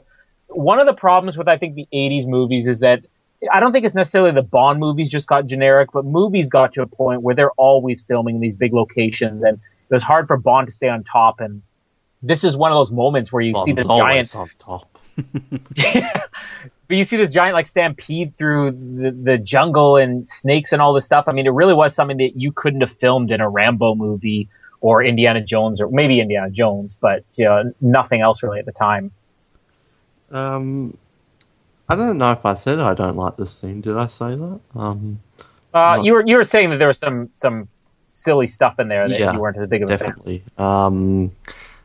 The ghost thing is ridiculous, but it is kind of funny. But we joke about it, but they thought this guy was dead. Wouldn't you be, like, terrified if you don't need to someone make a you sound. thought was You'd be dead terrified went, enough if it just pops up. If it moved, you'd be shitting I'd be yourself. terrified until I heard somebody go, whoa! And you think that's probably less beneficial to Bond, because that's going to attract the other guards too. If he just jumped up, there's a chance that he could get out, like, unheard. But yeah, there's some stupid stuff in here, but I do love the whole manhunt thing, that everyone's out to look for him, and it's like a sporting event almost, and the elephants.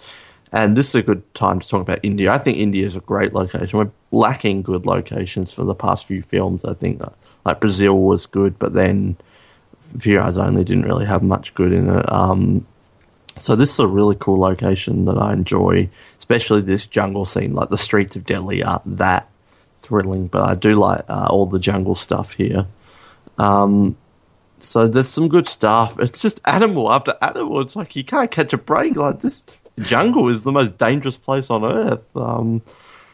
Yeah, the ghost stuff, the Tarzan stuff is so bad. It's so ridiculous, but it's on a lot of people's, like, lists of, like, worst Bond moments ever and stuff like that. And I do think it's stupid, but like the whistle, I don't get too upset about things that are like 10 seconds long, if that, 5 seconds. Like, it's such a, like, oh, it's happened and now it's not happening anymore. Like, so it doesn't bother me as much as some people, but it is stupid. One of my favourite quotes there is when the snake comes over him and Bond says, "Hiss off." It's pretty funny. I liked "hiss off." And then the escape. So a lot of good stuff. But then I love that he joins up with the tourist boat. And one of the funniest quotes in the background from one of the American tourists was, "Get a picture of the guy in the turban. That's just terrific." That's an actual quote from the movie. "Get a picture of the guy in the turban. That's just terrific." If they've been in India for more than 5 minutes, they've probably seen more than one of them. Like this, whoa! Haven't seen one of those in a while. The fact that there's like this agent coming out, swimming out to the boat, like all these guns and elephants, and get a picture of the guy in the turban. That's just terrific. So I think it's a fun kind of action sequence, but there's just some stuff that annoy me. And his face with the lion or the tiger is just hilarious as well. I love this scene. I mean, just going back a little bit to when he's actually escaping from Monsoon Palace. Can I just say I love Monsoon Palace? That's a fantastic place. I didn't really mention that. I love the fact that you got sleeping Indian guard when he's trying to get back into his like, best guard ever. And then, yeah, we've got jump scare pigeons again when he's climbing along the cliff back there. But, yeah, the whole chase, like the section when he's in the body bag is hilarious. When he's telling the tiger to sit, the tiger like goes to sleep. Like, Jesus, Bond should become like the next Steve Irwin. Like, crikey, this tiger's gonna rip my head off, but I just put it to sleep. And then the spiders again. We get throwback to Dr. No. Bond terrified of spiders, and they were the fakest looking spiders ever. I'm glad that they were fake. The leech, he's like, just happens to have a lighter on him, burning his nipple off. Like, okay. And then the crocodiles. And when he gets on the boat, what is it? One of the guys says, like, hey, come on, buddy. And then he's like, are you with our group? Like, this guy's just swum from the river onto your boat. Like, no, he's not with your group. But I think we needed J.W. Pepper on that boat. Just Yeah. little cameo from J.W. Pepper. But I just have to point it out. I can't forgive the Tarzan scream. Like, no. We're back to the penny whistle. You didn't need it. It just ruined it. This scene would be almost Hall of Fame worthy if it wasn't for like, no. Chewbacca can get away with it. James Bond can't. Let's just be honest. There's a time and a place to do a Tarzan scream, and a James Bond movie isn't the place. We have Bond meeting up with VJ again and getting a very awkward massage from VJ. This is kind of an odd movie for Moore. He gets it on with two women, but he also gets his clothes taken off and his pajamas put on by Gobinda, and he gets massaged awkwardly This by is what he was VJ. talking about in Skyfall. Yes, it's setting up Skyfall. He was talking about Gobinda and VJ. Who says it's my first time? Back in We're going to have India. to have a video re-editing Skyfall with flashbacks to this. You like the harps like Moonraker going... type "Dling, dling, dling." Cue the cheesy porn all-time high music. montage of Bond and all his male friends, air quotes, in India. Yeah, we have the introduction to Octopussy's Island. Best island ever. It is funny, though, that, like, you know, we had the whole Pussy Galore and the Flying Circus thing, and here we have Octopussy and her island full of all women, and they're all in bikinis, and there's really never a question about this being a lesbian thing, you know, whereas Pussy Galore, it was for some reason. He's being a lesbian thing. I just love the most another this like For Your Eyes Only. For Your Eyes Only and Moonraker and that weren't so sexist or like much about the women or anything like this. One of my favourite wrong quotes in this is Roger Moore. Really, sexual discrimination. I'll definitely have to pay a visit. I'm just imagining the travel brochure for this Octopussy's Island. It's a lesbian thing. Sexual discrimination. Lesbian resort. Number one lesbian resort of India. Let's be honest here. I can't be the only one who's thinking, like, was there supposed to be a lesbian theme in this movie that was cut out or something? Like, what is they don't really ever give it, with Pussy Galore, again, at least in the book, they give an explanation of, you know, why it's this all-female thing, but why for Octopussy are no men allowed on this island? I don't really understand it. And they say no men are allowed, but Kamal Khan seems to come, like, with his own... Like, Well, that's the big twist. understand of the the film. rules of Octopussy's Island? He's trying to find a new wife. It's Amelia actually it's a Carr. reality show. It's the very first reality show. It's Octopussy's Island. Who will choose 15 Kamal women, Khan? one island. Yeah, Red it's suits the and camel Bachelor toes. Island. Octopussy.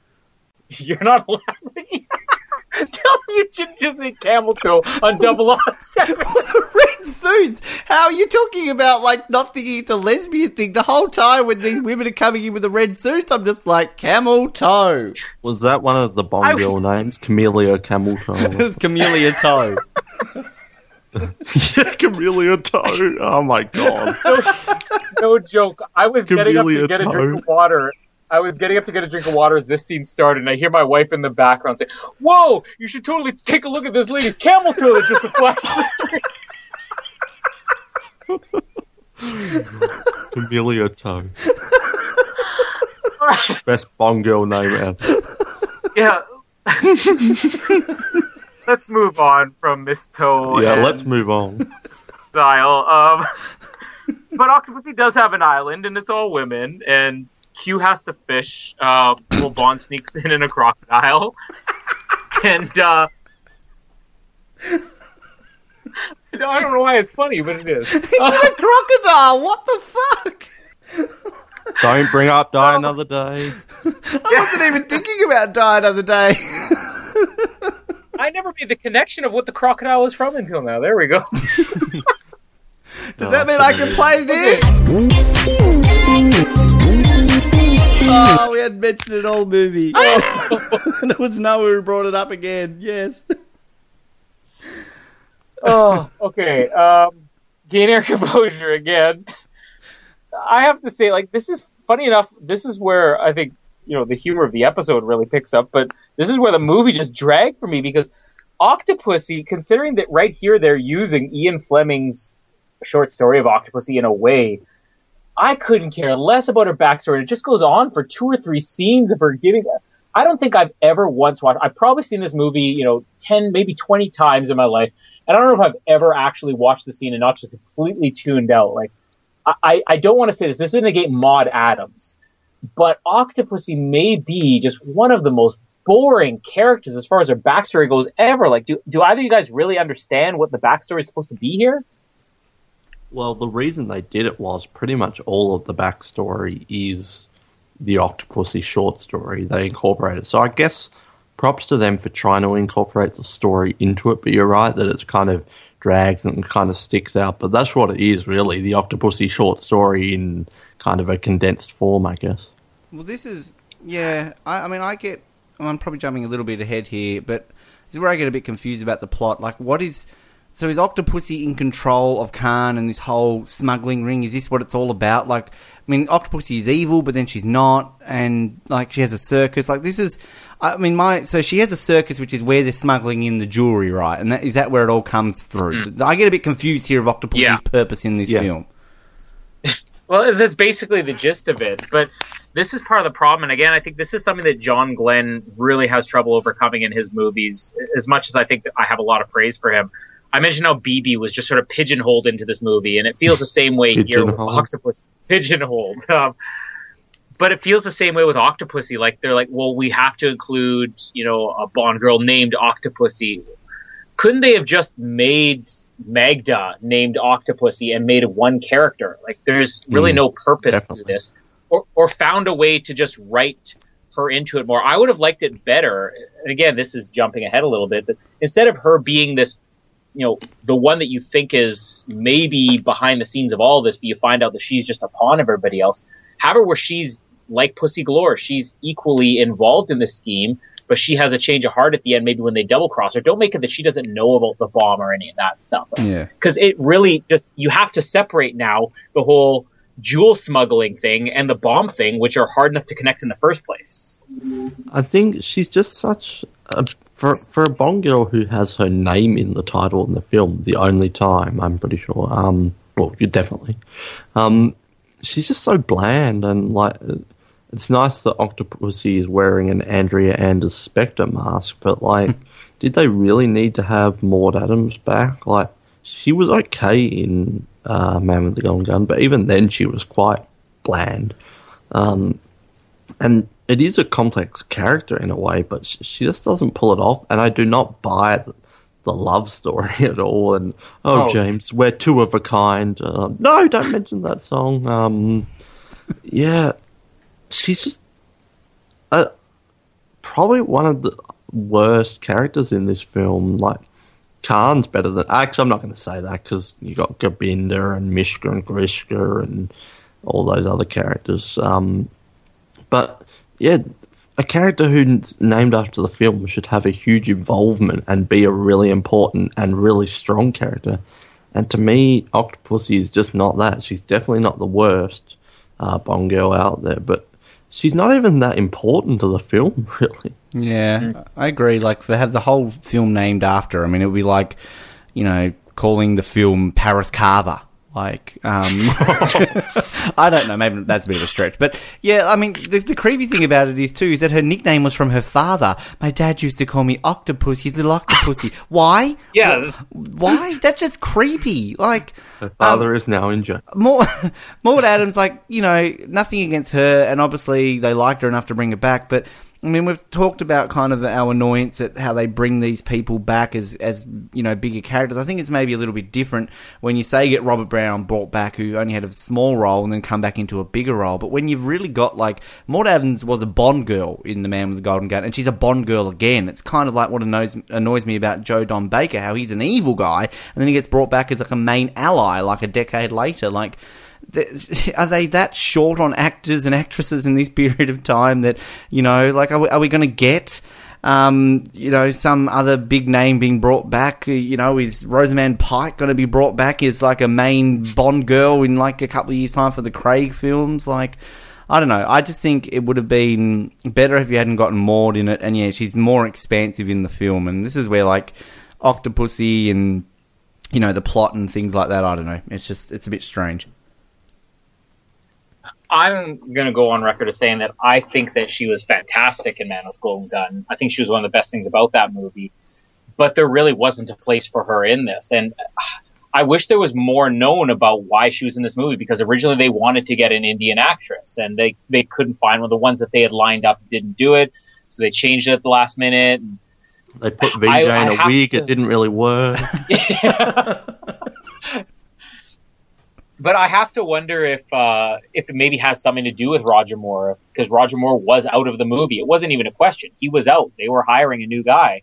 And then they came back to him and said, well, we need you for it. Maybe he said, well, get Maud Adams again. But they don't even try to make her look different. And that's the thing. Obviously, she looks 9 years older in this movie. But her look is no different. It's not like Joe Don Baker, where he is clearly a lot older, and not that much more time had passed, but he looked a lot older, and he obviously looked a little bit heavier. Even Robert Brown looked different. She just looks like Andrea Anders 9 years later, you know? And the characters could almost be considered similar, you know? Kind of shady characters, a little bit gray. So I don't know if it really works having her back in, or if it was even necessary. This is one of those movies I think you can cut Octopussy out of the plot, and the movie probably plays a little bit better. And it's called Magda instead of Octopussy. Yeah. But if they did have just a random Indian Bond girl who was just happened to be in the wrong place at the wrong time and is kind of more of a sidekick, or even get, what's the girl in the pre-title sequence? I can't even remember her name now. But, Bianca.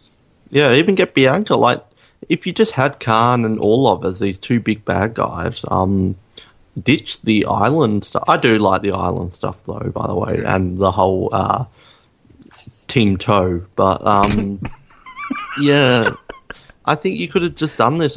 Although we always bitch about, they're not, these Bond girls aren't involved with the plot, like blah blah blah. That's dumb, but it could have almost worked better in this film. Well, you also when he checks into the hotel, and you're mentioning, Colin, about how they've unpacked all the stuff, like the hotel assistant who's like, is there anything else I could do? I mean, there's an Indian actress, like, why isn't she the Bond girl? Like, you know, get the is there anything else I can do girl back. But it's interesting kind of how they had no actress to that. But I mean, this is what's good about some of these Bond films when he goes to these exotic locations, like You Only Live Twice. We had Japanese actresses, you know, in Tomorrow Never Dies.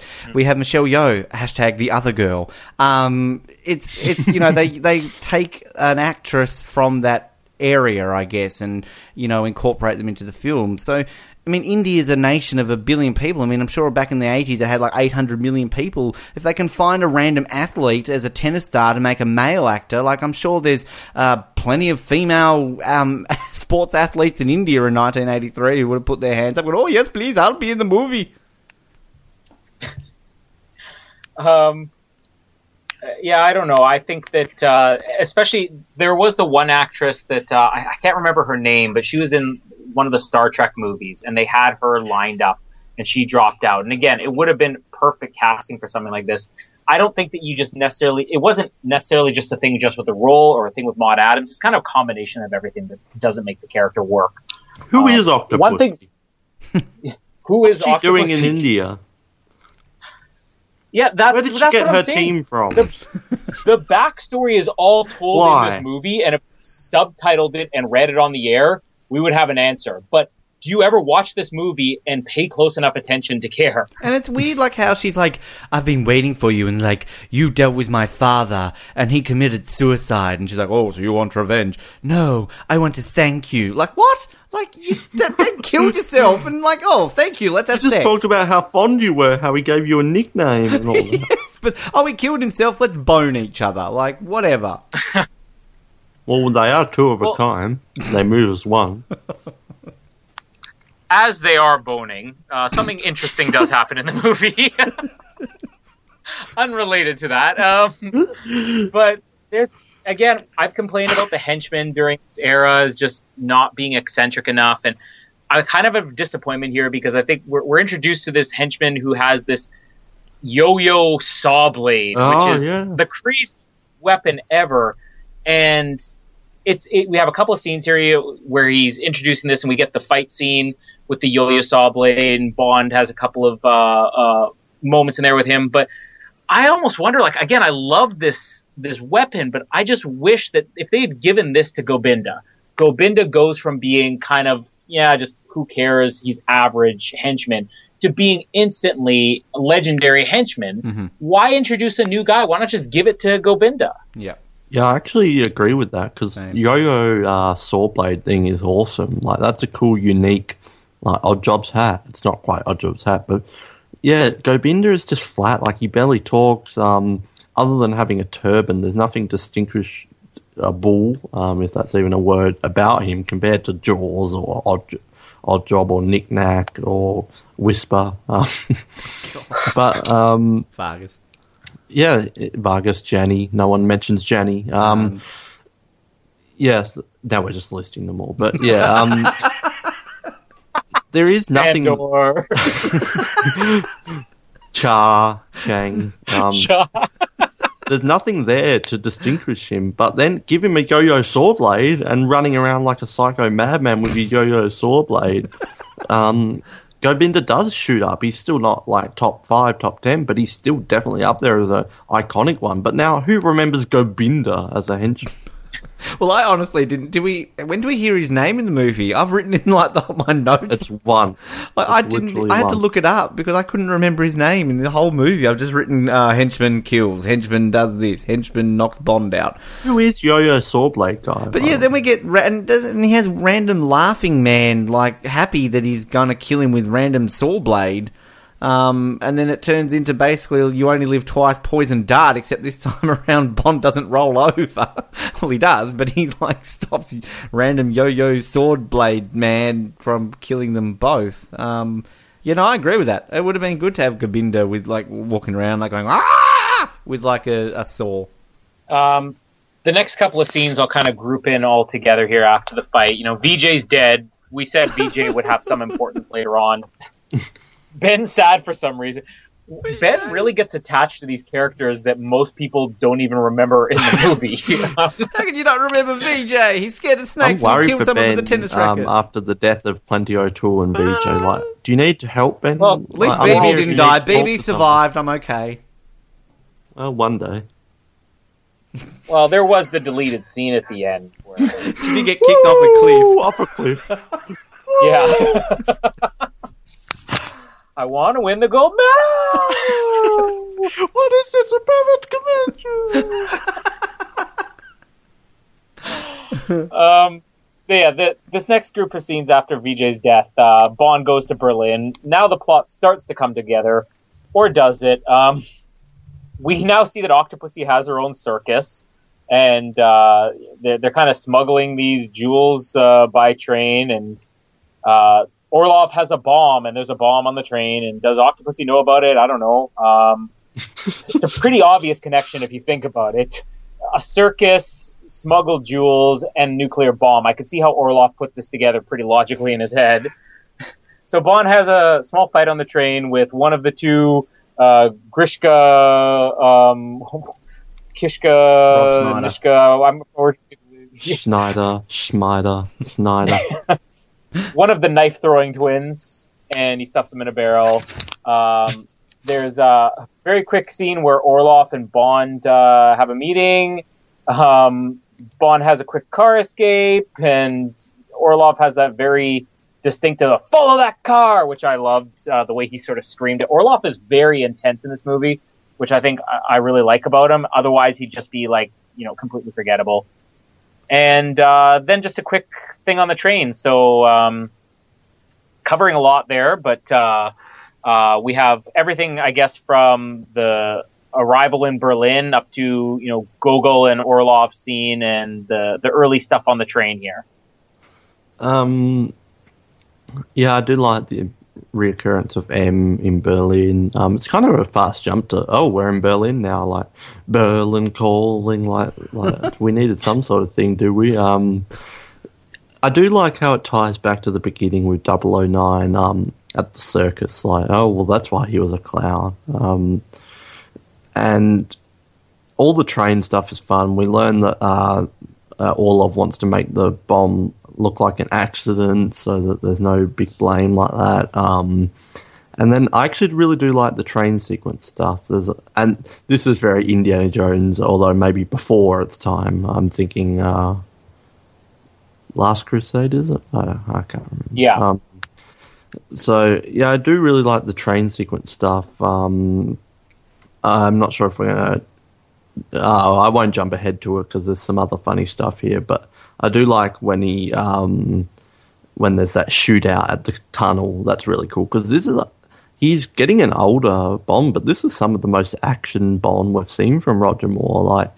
Like in Man with the Golden Gun, we said one kill. Like this is like shot the guy in the head, and then out there, and he's shooting these other guys, and then we'll talk about the climax. But I really like that. But yeah, the train stuff is really fun and quite thrilling kind of stuff. Woo!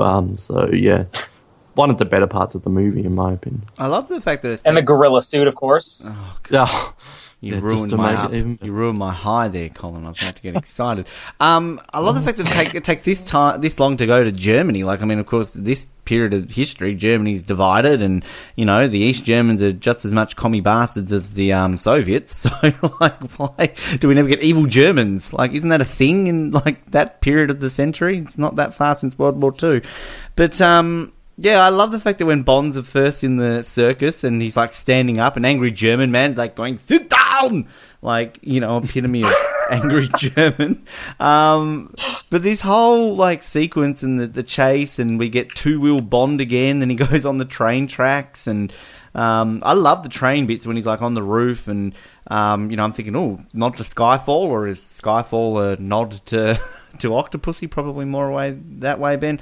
And yeah, the bit when he's with Rob Schneider #1 and he gets him in the barrel or whatever, and when he shoots the that young soldier in the head, like, that's pretty brutal. I mean, that guy only looked like a kid. Probably his first day on the job, like, I joined German army, and he like opens the door. What's going on in here? Bang, you're dead.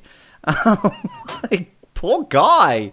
He didn't actually do anything. He was just on his way to a fancy dress party. he was just trying to find, like, oh, I made to go looking at the circus costume. I love circus.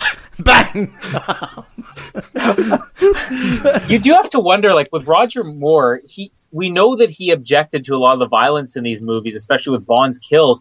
But I was really surprised in the opening scene when he was in Cuba and he pulls out a machine gun and all he does is shoot the tires out on this thing and they fly into a chicken coop. I mean, like, this is Bond who's going to be shooting random guys in the head in an hour and a half.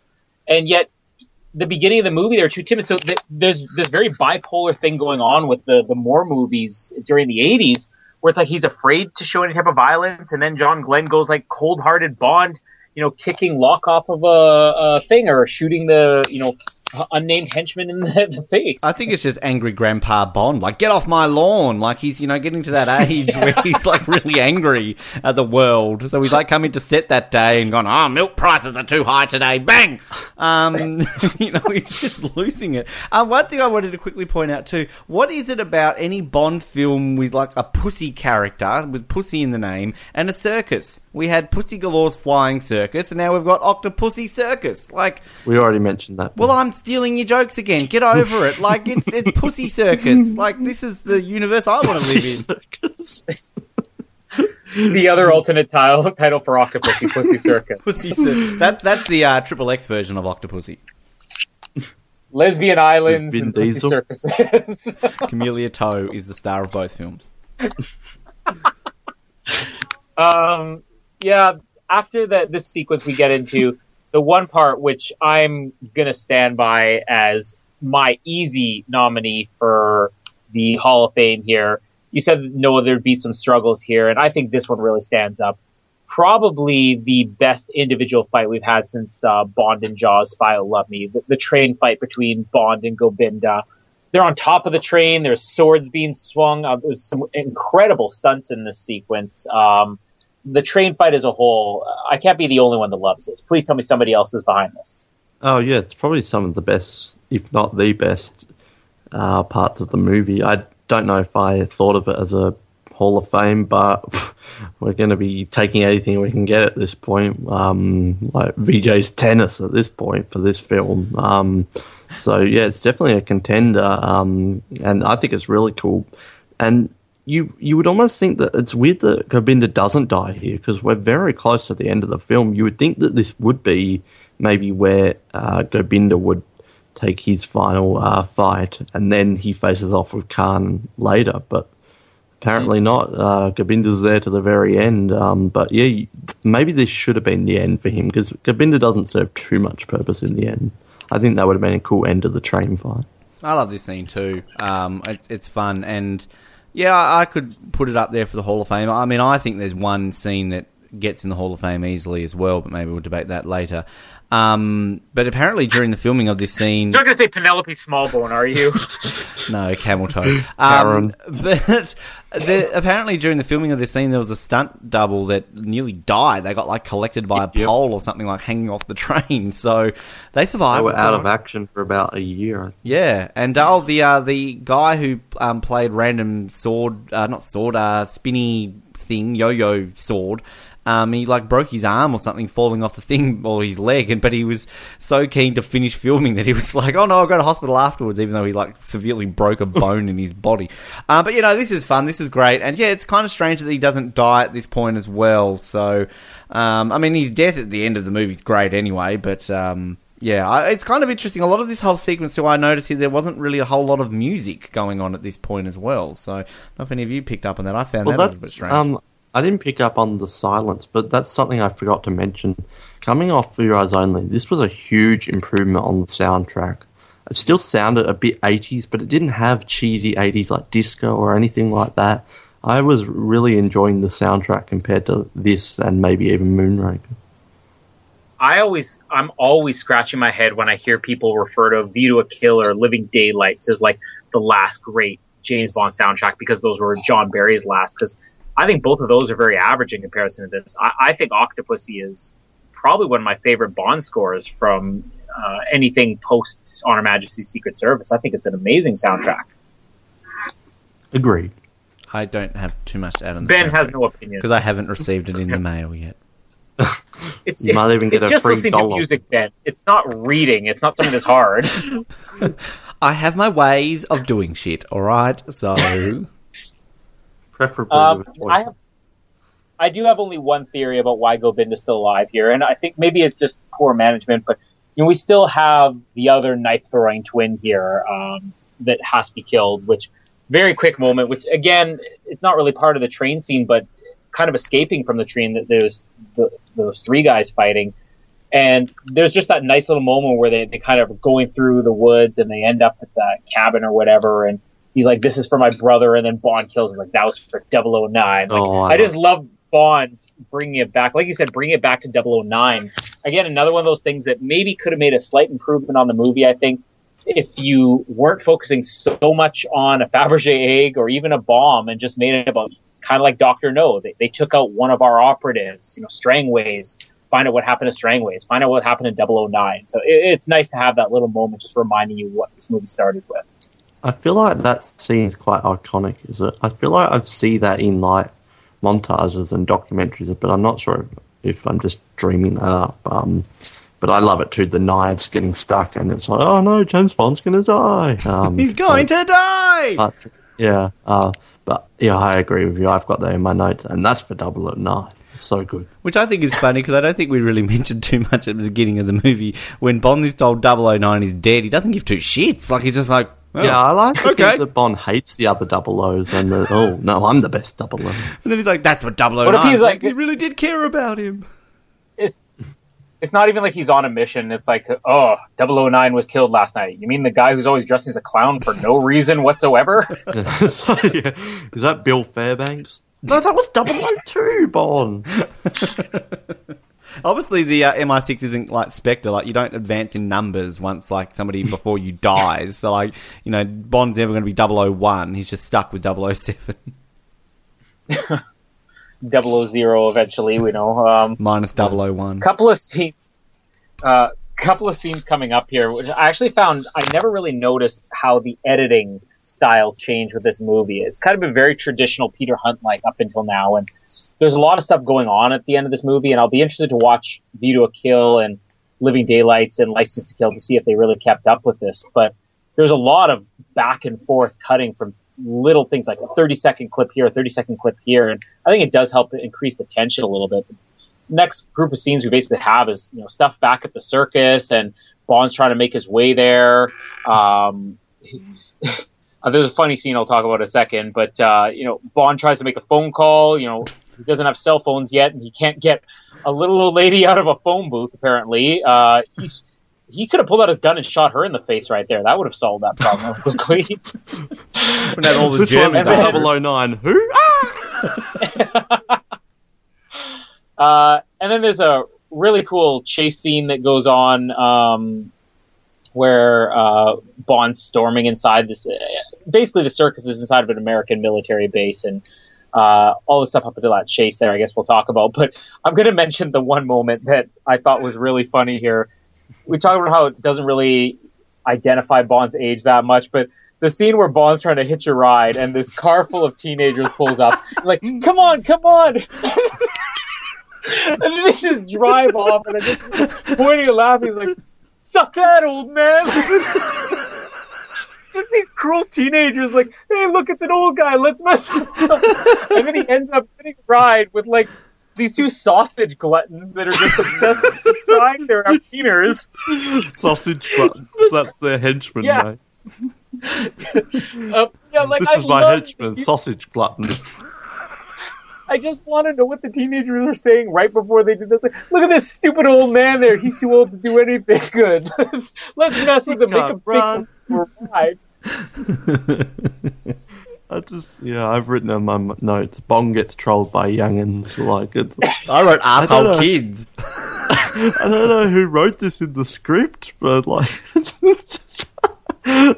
you can't catch a break. But if we're being real, there wasn't really much room in that car for him anyway. Well, there's more room than was in the glutton car. The glutton car, glutton-mobile. But I like to pretend that they're the same young people from On Her Majesty's Secret Service who drive past right before Tracy gets shot, screaming. So it's like, there's that guy, his wife got killed. Let's drive off. Because it was kind of similar to that. You had the young guys beeping and like driving past there. And then, the glutton mobile, I wrote in car with fat Germans. Like, that was hilarious. And like, all the sausage. This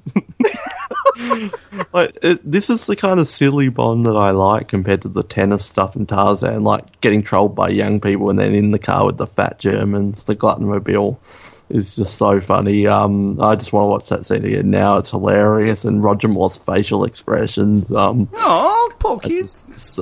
Yeah, so good. And then the cop kind of chase is quite good. Bond being an arsehole, stealing a lady's car. I love that. For England, his excuse for every arsehole thing that he does. And then breaking into the circus and then dressing as a clown. Like, didn't he learn from 009's mistake? Like, shouldn't he have dressed as something else? Elephant or something? Like,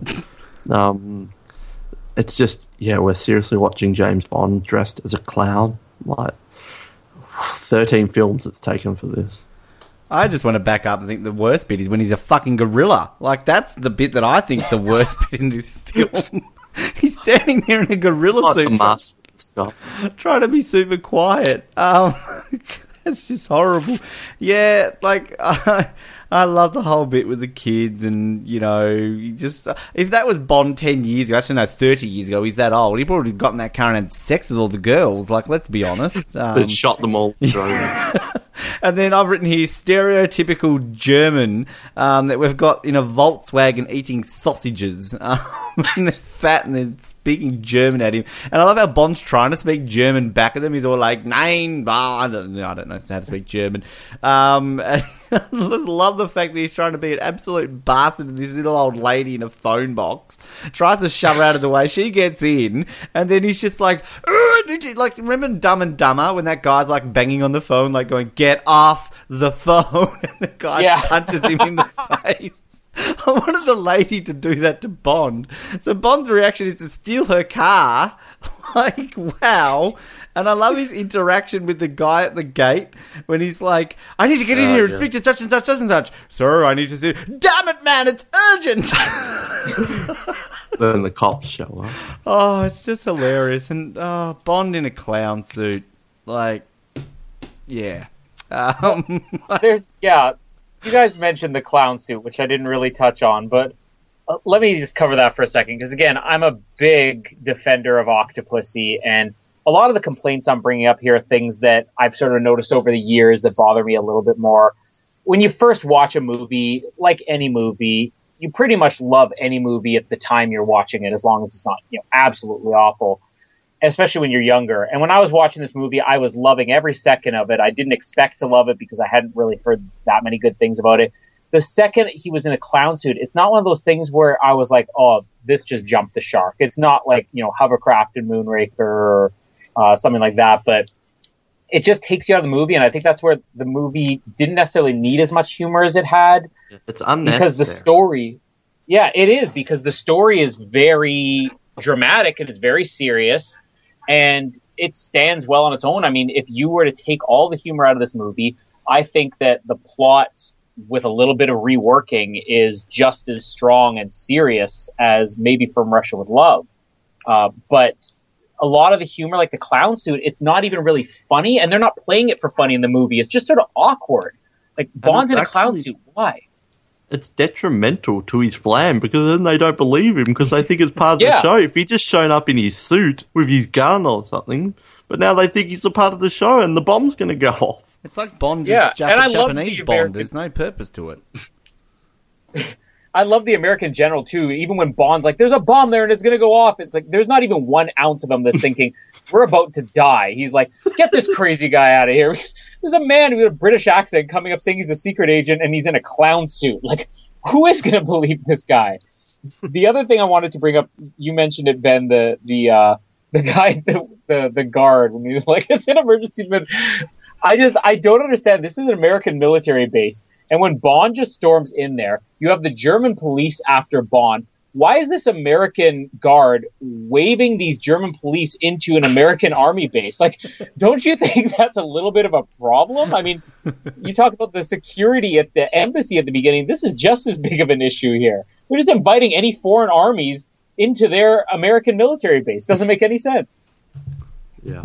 And we mentioned too, we didn't mention Orlov getting killed when he's trying to cross the border. Like, they're quick to shoot him. Like, why aren't they, like, shooting the German, Gestapo, whatever they're called back in 1980s? Probably not the Gestapo, but that's been inappropriate. I don't think it was the Gestapo in 1983. Ben. Just stereotyping the Germans now. Good job, Ben. But yes, it's strange. At least you didn't say they had to be silent.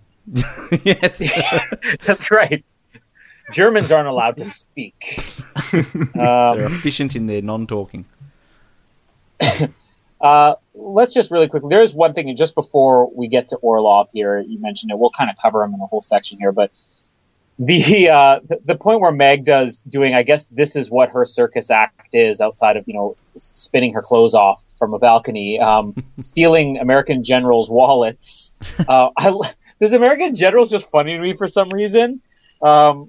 Where she steals his wallet, and he's like, "Son of a gun!"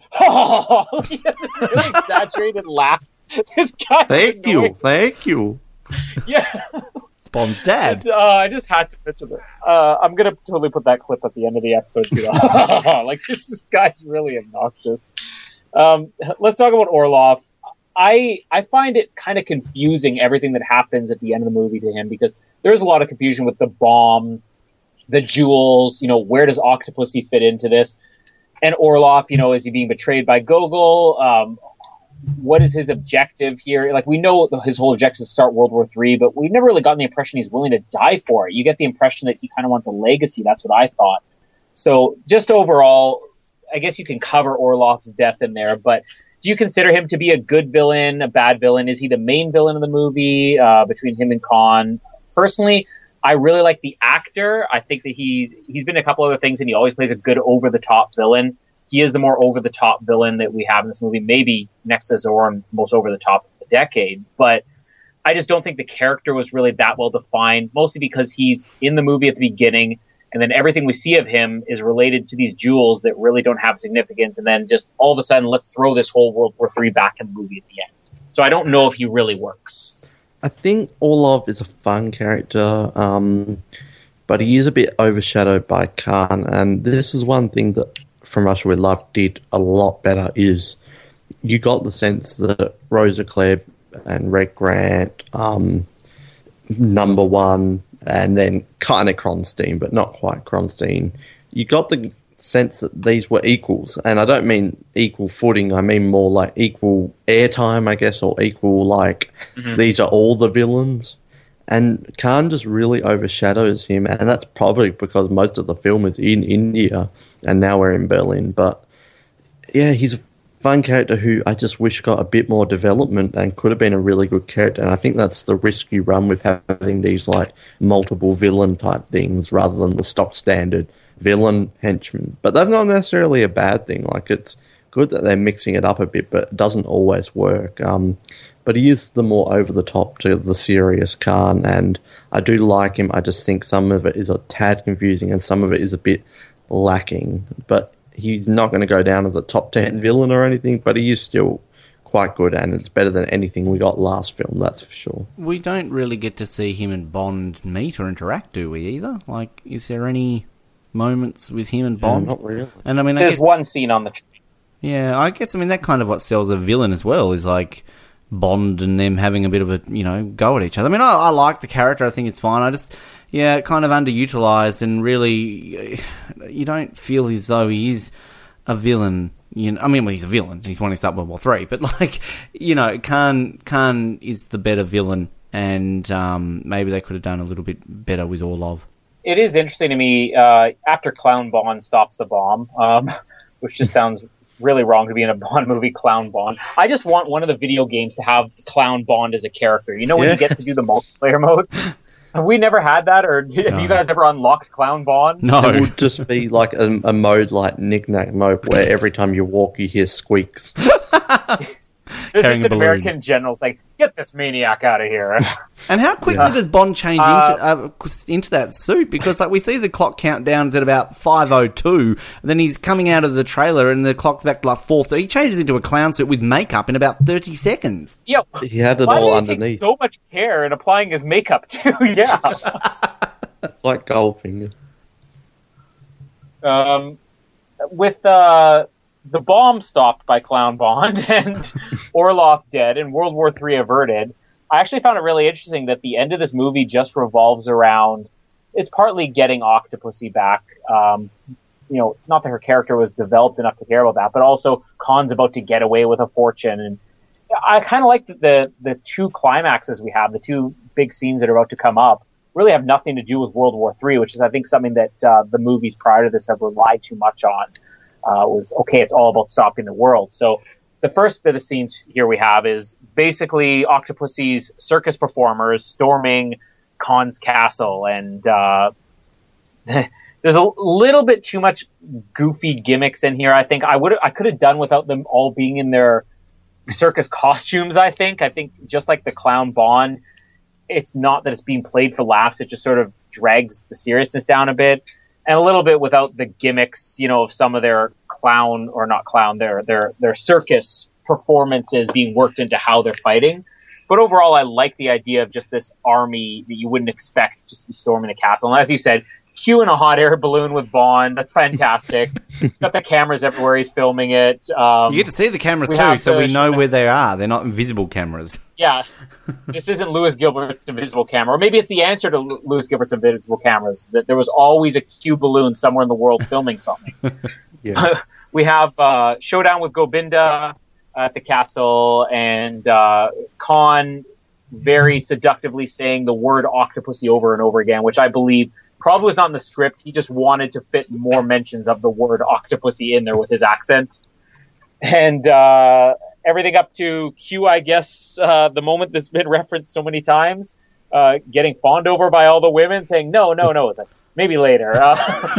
One of our favorite moments in the movie, probably. Horny Q. So the first half, horny Q, first half of the climax, the circus performers storming the castle. I actually really like the scene. I just could have done without the costumes. Well, aren't we back in India, right? From Berlin, if I'm not mistaken. Did no one change? Like, they just always wear circus uniform? I don't know. They went through customs, their little circus outfits. We don't have time to change. We've got to seek revenge. Yeah, we were robbed of not having Clown Bond in this climax, but Yeah. I didn't have time to take out my makeup on the 4-hour flight. yeah. I do love the hot air balloon. Like, that's a great way to come into the climax, and we've already mentioned, but it's so funny that they all just jump onto Q, and maybe like one of my favourite Q moments of all time, and maybe we'll count down the best Q moments one time, but yeah, that's up there. This is a fun and a cool climax, back to the traditional, like, Bond and an army go in and they fight. It's just, as I said at the top of this episode, this is a stock standard film. That there's nothing wrong with this climax, but you don't think of it as like, oh, that classic climax. It's not in a volcano base, or it's not in Fort Knox, or not in a snow Piz Gloria. So, yeah, it's just, it's cool when I was watching it. Yeah, this is cool. Bond's got a big machine gun. That was awesome. Like a rifle type thing, but yeah, it's just a battle. Like, it's not good or bad. Bond sliding down the like the stairs, looked like he got a bit of a wedgie there. It looked a bit uncomfortable, but yeah, I enjoy it. The highlight is the Q stuff. But Roger Moore, they say he's old, but he handles this action like still really good. I was impressed. I don't know how much was stunt double, but regardless of stunt double, he looked the part in it, and it didn't look, oh, there's Grandpa with a machine gun. It actually looked the part. I think there's a lot of stunt double usage in this scene. I just can imagine they need to do a deleted scene of like Q, like later on, back in the hotel, knocking on all the doors of the circus performers, like going, "It's later on, girls. I'm ready. You know, I can get it up. I'm like what James says." But yeah, no, I don't really have a whole lot to add. I do love the scene when he's like sliding down the stairs there, and he's like, you know, epically shooting people, and he shoots the little thing at the end so he doesn't like take his balls out. Like typical Bond in the middle of like a massive fight scene, he's still thinking about his dick. But yeah, I also, Well, wouldn't you? well, probably. But like, well, especially if I'm on like Pussy Island or whatever we called it. But I love the hot air balloon. How it's got like a giant Union Jack on it. Like again, that's fantastic. Like the British are here. London calling. Why doesn't somebody Nice just shoot it? Invasion. Like somebody should just blow it up. Like just shoot the hot air. It's like what, nitrogen. Like bang, dead. Bye Bond. Yeah, bye they didn't Q. think that through too much, did they? There. We took out the cameras. We won this battle. The one thing though that like obviously they must be invading or whatever like very early in the morning, because we've got this whole massive fight sequence, and then just as Bond's about to get on horsey, it's daylight. Like it just changes. Like bloody oath in India changes from day to night pretty quickly. Yeah. I noticed that transition too. It was a little bit abrupt. But I think the second half of the climax here is much better than the first half. Bond chasing down Khan, who's escaping on a plane. Yeah, it's the Indiana Jones moment. It's also the Mission Impossible moment, which there's been so much attention given to Tom Cruise's hanging out of the airplane stunt in the new Mission Impossible movie, which is honestly one of the most incredible things I've ever seen in a movie. And it's not that Octopussy does it better. Octopussy is much shorter, and they're not nearly as high on the ground. It's not, you know, really Roger Moore, but they did the exact same stunt here, and it looks fantastic. Though I absolutely love the whole hanging off the airplane stuff here, even though it logically makes no sense at the speed they're going and the height they're going and turning upside down. That holding on with his fingertips and somehow locking his legs against this, that he's able to hold on. But it's a great sequence. I don't think that any of the action scenes in this movie can even hold a candle to the weakest action scenes in For Your Eyes Only, but I think this one gets the closest. And I love the look on. We have the clip of Jaws' face just before they go over, and there's an almost equally funny clip of Khan's face right before he goes over the cliff, which I'd love to get on the post if we can get. But this climax is fantastic, and again, Octopussy, it's her movie, it's named after her, but though the sequence is revolving around getting her, I'm never really paying attention to that. I'm always just thinking, well, they got to stop Khan. So I don't know if she was really needed in here, but the sequence stands up still years later. Yeah, I think it's really cool. I love the bookend of the horsey. Started with a horsey, end with a horsey, and a planey. So that was really cool. And yeah, it's such an impressive stunt. I still feel like Gobinda wasn't totally needed, but I still think it really works and it's still cool. And I love, like, get out there. What? Out there? What are you doing? It could be just shitting himself. He was pretty cowardly there, too. Yeah. Go and get out there? Yeah, I don't know why he just didn't say, well, screw that. Like, why, like, what is Gobinda's relationship to Khan? Like, did we ever explore this? Like, why does he have to serve him like that? I would have just said, you get out there. But it's really cool, the battle and Gobinda falling off down to his death. And then Wilhelm scream as Kamal Khan dies with the plane, and Bond and Octopussy just happen to fall and just right where there's a cliff where they're safe, although Octopussy nearly falls and probably wouldn't be a huge loss if Bond just let go. He should have just let go. No one would have known. Yeah, she died in the plane crash. Like, Why was her body found a kilometre away from the plane?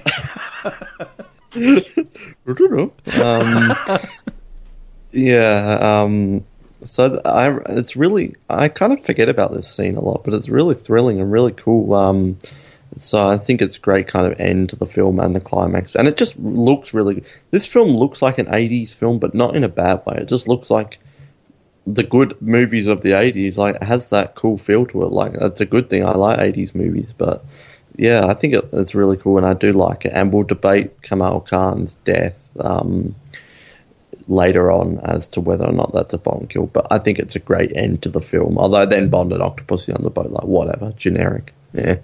It is freaking awesome, this final scene, and I'm glad you brought it up, Colin, because I think one thing that this film lacks is sort of memorable, like, car chases. Like, they're memorable, I shouldn't say that, but they're not like, you know, if you're talking about the great chase sequences in Bond movies, you don't really mention many from Octopussy, but, I mean, if you think about this is fucking James Bond jumping on a plane, like, chasing after a villain. Like, that's epic. Like, that's badass, and it is filmed so well. I mean, the 1980s are kind of like the golden age of action films, and, like, you know, this is just really up there with it.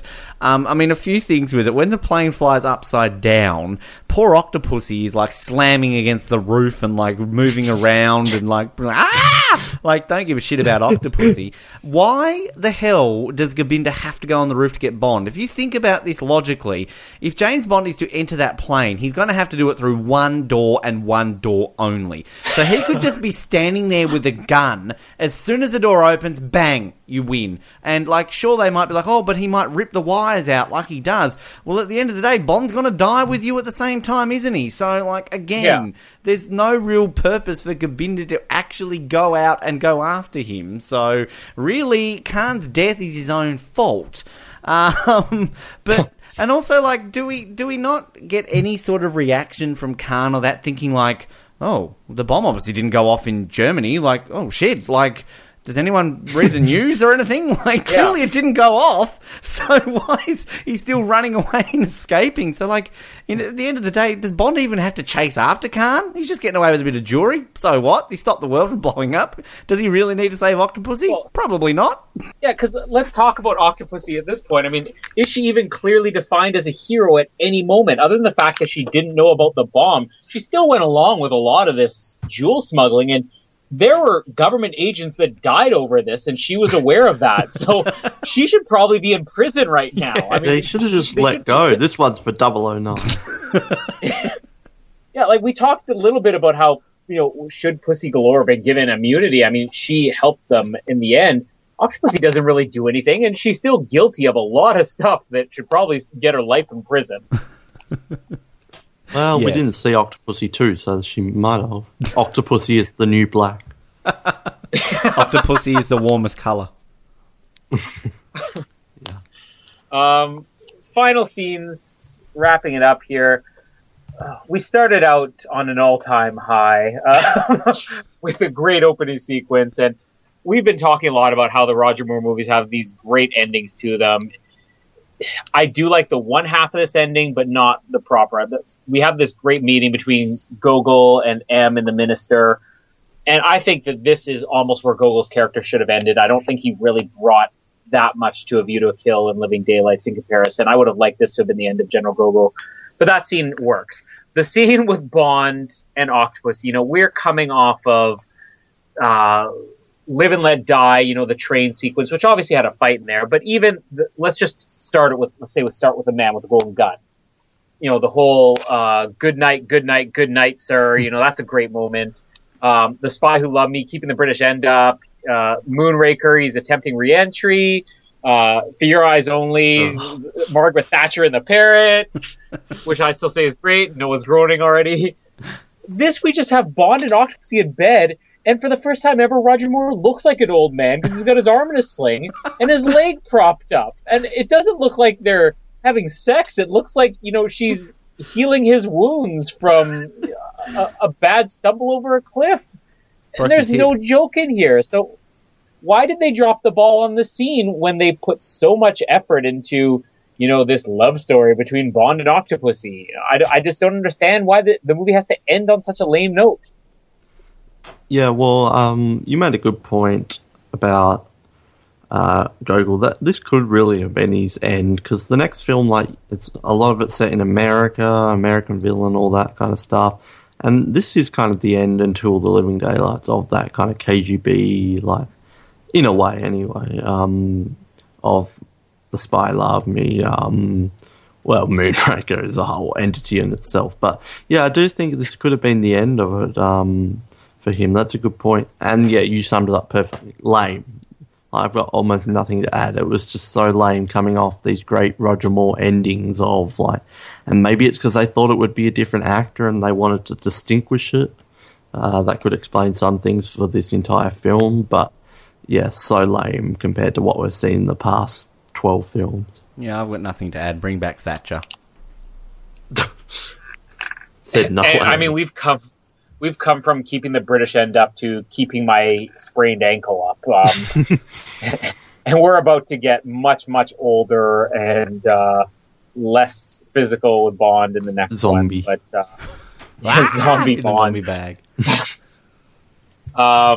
That's the end of Octopussy. Before we move on with final thoughts, let's get to a couple of our segments here with our amazing intro theme songs, mostly sung by Fatty Esther, Second Man, Noah Groves.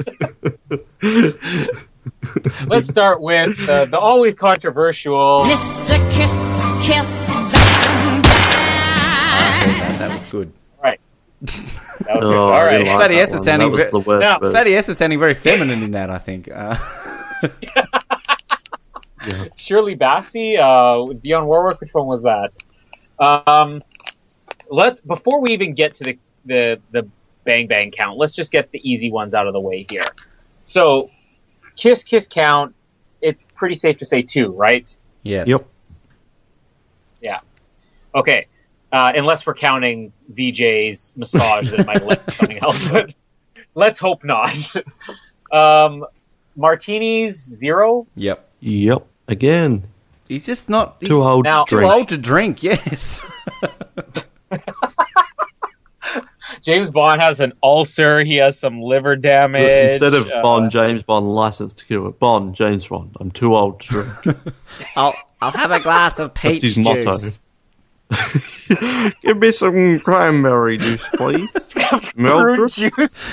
Ma- Prune juice in Prune his juice. Mash my peas up. Eat some prune juice. Where are you, Alright. small bone? Warm potato.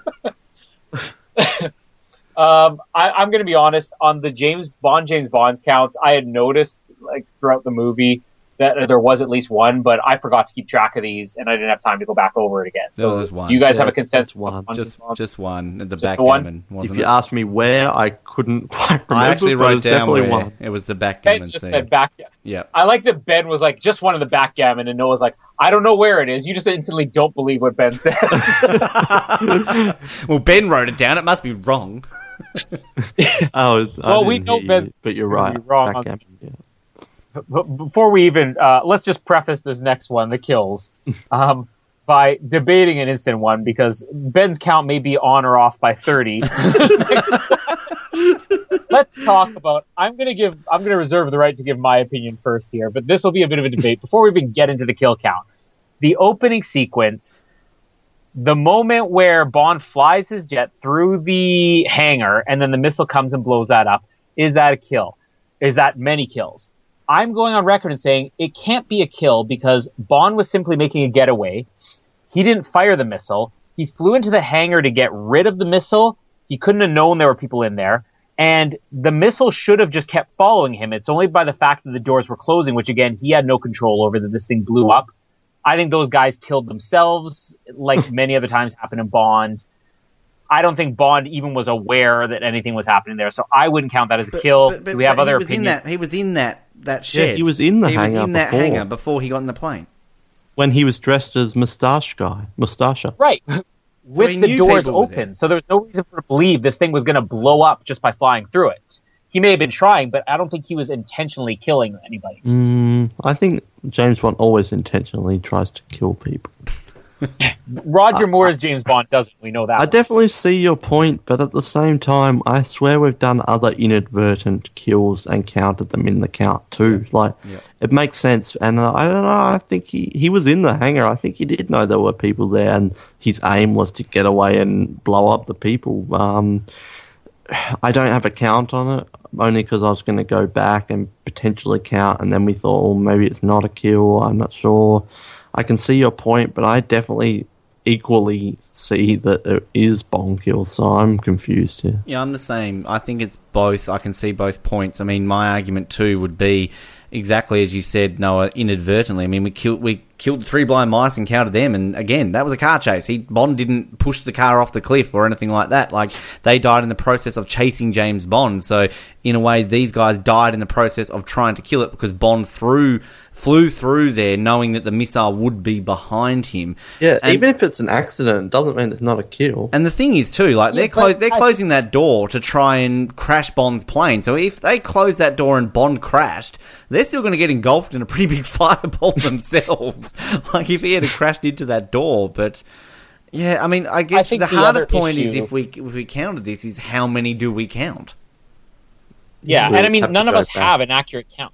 Only Ben has a count, and we know the Ben's counts aren't really accurate, so we don't really have an accurate count. Although we have with the snake gone back and we've allowed ourselves to correct our mistakes. So maybe, I don't know if we have any listeners out there. Well, one video that we all saw, if this is not a kill or not. One video that we saw that they counted the kills, they reckon there were 49 in that building with no explanation. It's not like they froze frame it and gone, here's 1, here's 2, here's 3, here's 4. I mean, I just purely said 30s, a round even number, and as a guess. I think if you did freeze frame it, you would be able to figure out how many there were.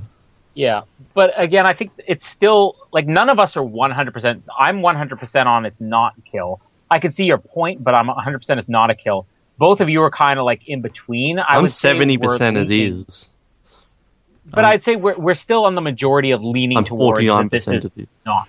I would say, as an overall point, to maybe not count it based purely on the fact that it's probably going to be a little bit too hard to assume how many died. This is hard, so let's not do it. But also on that, if you then want to try the way you live your life. But if you also wanted to completely technically analyze it, you can't guarantee that all the people in that building died. Yeah. Well, you can say that with every single Bond kill then. We've established some rules along the way, and we even had this debate with the 3 blind mice, and what we ultimately came down to is, Bond stood over there burning bodies and said, I think they're on their way to a funeral, and we used that even in For Your Eyes Only with the guy who just went through, really he went through a window into a soft pile of flowers, but because there was a comment about the funeral. So I think if Bond makes a comment about it being a kill in any way, it counts as a kill. Whereas if we have any question, I wouldn't count it. And the one thing too that let's just say no because we don't have a number. Well, I mean, let's be honest here. Let's think about it. If we were doing a Star Wars one, and we're counting like Alderaan, like how many people died on Alderaan? 36 billion. So we're saying no as a fact that we're lazy. Well, we can't be the Alderaan census and figure it out. The Alderaan Bureau of Statistics. But let's move on from that then. because I think we're let's not pretty much count. leaning towards But not counting. send us a letter if you think we should count it and tell us the number. Yeah. And by letter, I mean right on our face. No, send us an actual snail mail letter. No, buy an envelope, buy a stamp, address We'll it get to it in about 4 weeks. Noah Groves. address Snug. number 1 at First Street, Snug. Snug Road, Snug, Lower Snug. Snug Mania. Okay, we have different numbers here. So I have how many? Okay, how many kills do you have, Noah? 15. I have 15 as well. Ding, ding, ding. Okay, let me see. I have 10, 11, 12. I have 13. All right, So I'll give you mine, and then Okay. you tell me what I might be missing because I have the lower number here. I have the octopus sucking the guy's face, obviously. Yep. Mm-hmm. Have some calm. There were the on the train. There were the 3 guys that he shot in the face or in the head that we mentioned. Yep. We have Yep. both of the Knife brothers. Yep. Yep, Schneider and I have, Price. I have 4 with his machine gun in Khan's palace. I have Gobinda. I have, of course, the guy with the spikes at the beginning of the movie that he threw on the spikes. I think that guy's clearly dead. Yep. And Khan is a questionable one, which we can debate. But so what am I missing, or what Well, do you? where I have now? different, I've included Khan. You said Spike Guy. I had 6 in the end bit. So I've got he killed Indian turban at the door. You've actually counted it? Good job. The You never one- do this in depth. The one where he has he puts the tiger up over the railing, then he shoots a guy. And then I got that when he was coming down the rail that he killed 4 people in that exchange. I got overall, I didn't count Khan, but I'm willing to hear reasonings, but I counted 7 in the climax. But I'm happy to say that I maybe put 1 on. So if I said that was 6, then I would have 14. And then if I included Khan, I would have 15. And then I had the exact same as you had. First of all, I just have to say before we get to Khan, I love that we're giving Ben credit that he's taking notes, but he's just giving the vaguest description where he could have made these numbers up. Man in Guy turban. with the turban in India sequence. Let's talk about Khan for a second. I put him down with a question mark, and I would lean on this one again more towards it not being a kill, simply because Bond just slowed the plane down, and he definitely killed Gobinda. But he gets Octopussy out of there, and it's really just the fact that Khan doesn't leave, that he goes over the cliff. I wouldn't really count it as being on Bond's hands. I don't think Bond was necessarily... Bond would have killed him eventually. But what was James Bond's objective when jumping on that plane, though? It was for Khan to die, and Khan died very advertently by what he did. I'm putting it up there. I'd say yes. And I don't necessarily think he I could would have say, though, jumped out because he didn't have a door in the cockpit, whereas they were at the there's only one door in that plane, and by the time he ran to the door, the plane would have been in more of a nosedive because I don't know if the autopilot would have worked after he ripped all those wires out. The other argument to that then would be if we're going back to The Spy Who Loved Me, and Bond is saying where's Fekish, and Sander goes pyramids, and then he loosens his own tie and jumps. Was Bond responsible? It's not really at Bond's hands, is it? Why is he jumping and why is he loosening his tie? I'm not saying it's logical. Oh, just because you hold on for a moment, my tie's a bit tight. Oh, he jumped! Oh no! Which pyramid? I didn't initially have it, but I've just literally written in my count Khan. I think it's a Bond kill. Yeah, I put it down straight away. I think that the one thing that I don't understand how he would have gotten out of there. So, yeah, maybe I can accept that. I still think it's a very questionable one, but I'd be open to accepting Khan. We counted a freaking spider. Let's put Khan on. But sure, my argument, future thinking, is that Trevelyan dies by getting crushed from an explosion that wasn't necessarily Bond. Well, we haven't counted that as a death either. I don't know if you noticed we're not at GoldenEye yet. I'm Just still putting it thinking of forward. Sandor jumping off the building. This is his tie. Oh, it's a bit hot in Egypt. Sean Connery now, of course. Pyramids! Oh, sorry, let me loosen this time. Pyramids. Oh! So, okay, Anyway, but doesn't that make think you have we can 16 count. then, Noah? You've got 16. No, because I think I added one extra in the climax. So we're going with 15. Are you saying that I'm right? Well, I had 15 too, so we're both right. Well, let's be honest, Ben. You had 45 before we went on air. Do not. Can't prove that. No, I'm right. putting on the record. I didn't have the number, but I still think they're Bond kills, but we won't count them. But that's my personal opinion. We'll go with 15. Tell me I'm right. I will say, though, I think the difference between the Spider and this, and again, I'll count Khan, because I even put it as a question mark, but the difference is, if Bond had ripped Khan out of the airplane, took off his shoe, and repeatedly smacked Khan in the face with it, yeah, with music, dun, dun, dun, dun, then Khan is killed by Bond. That's clear. And then should have gone to the funeral. All right, let's move on. 15 15. kills. All right.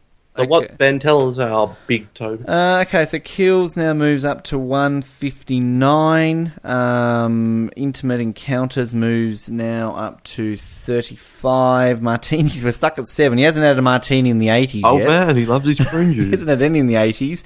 And he likes to talk his name 14 times at 14 Bonds, James Bonds. Cool. And we move on now to...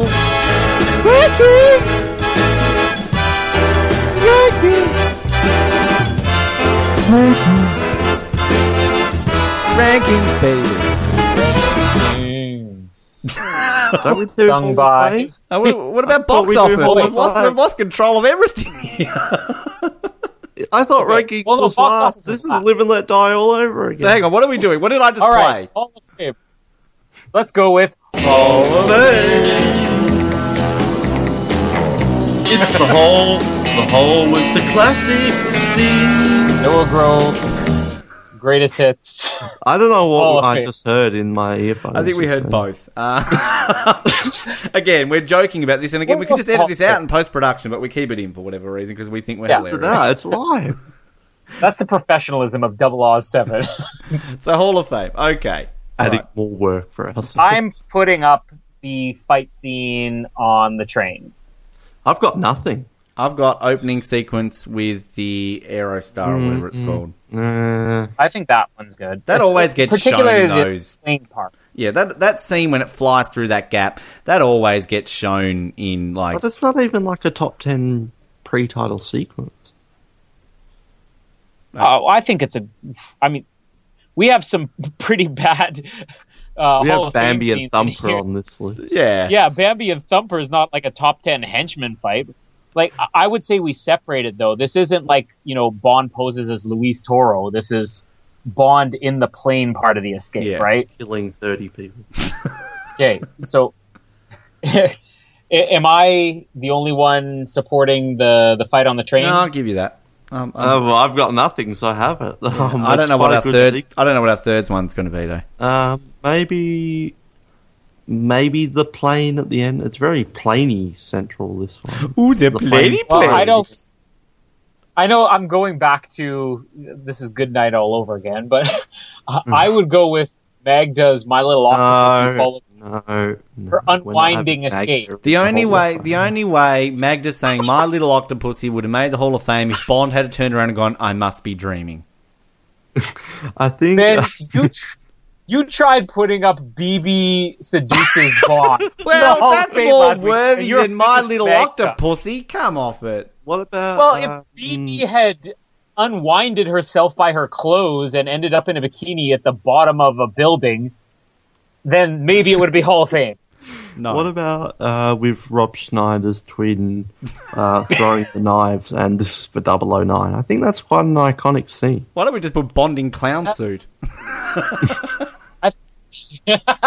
Well, you say that.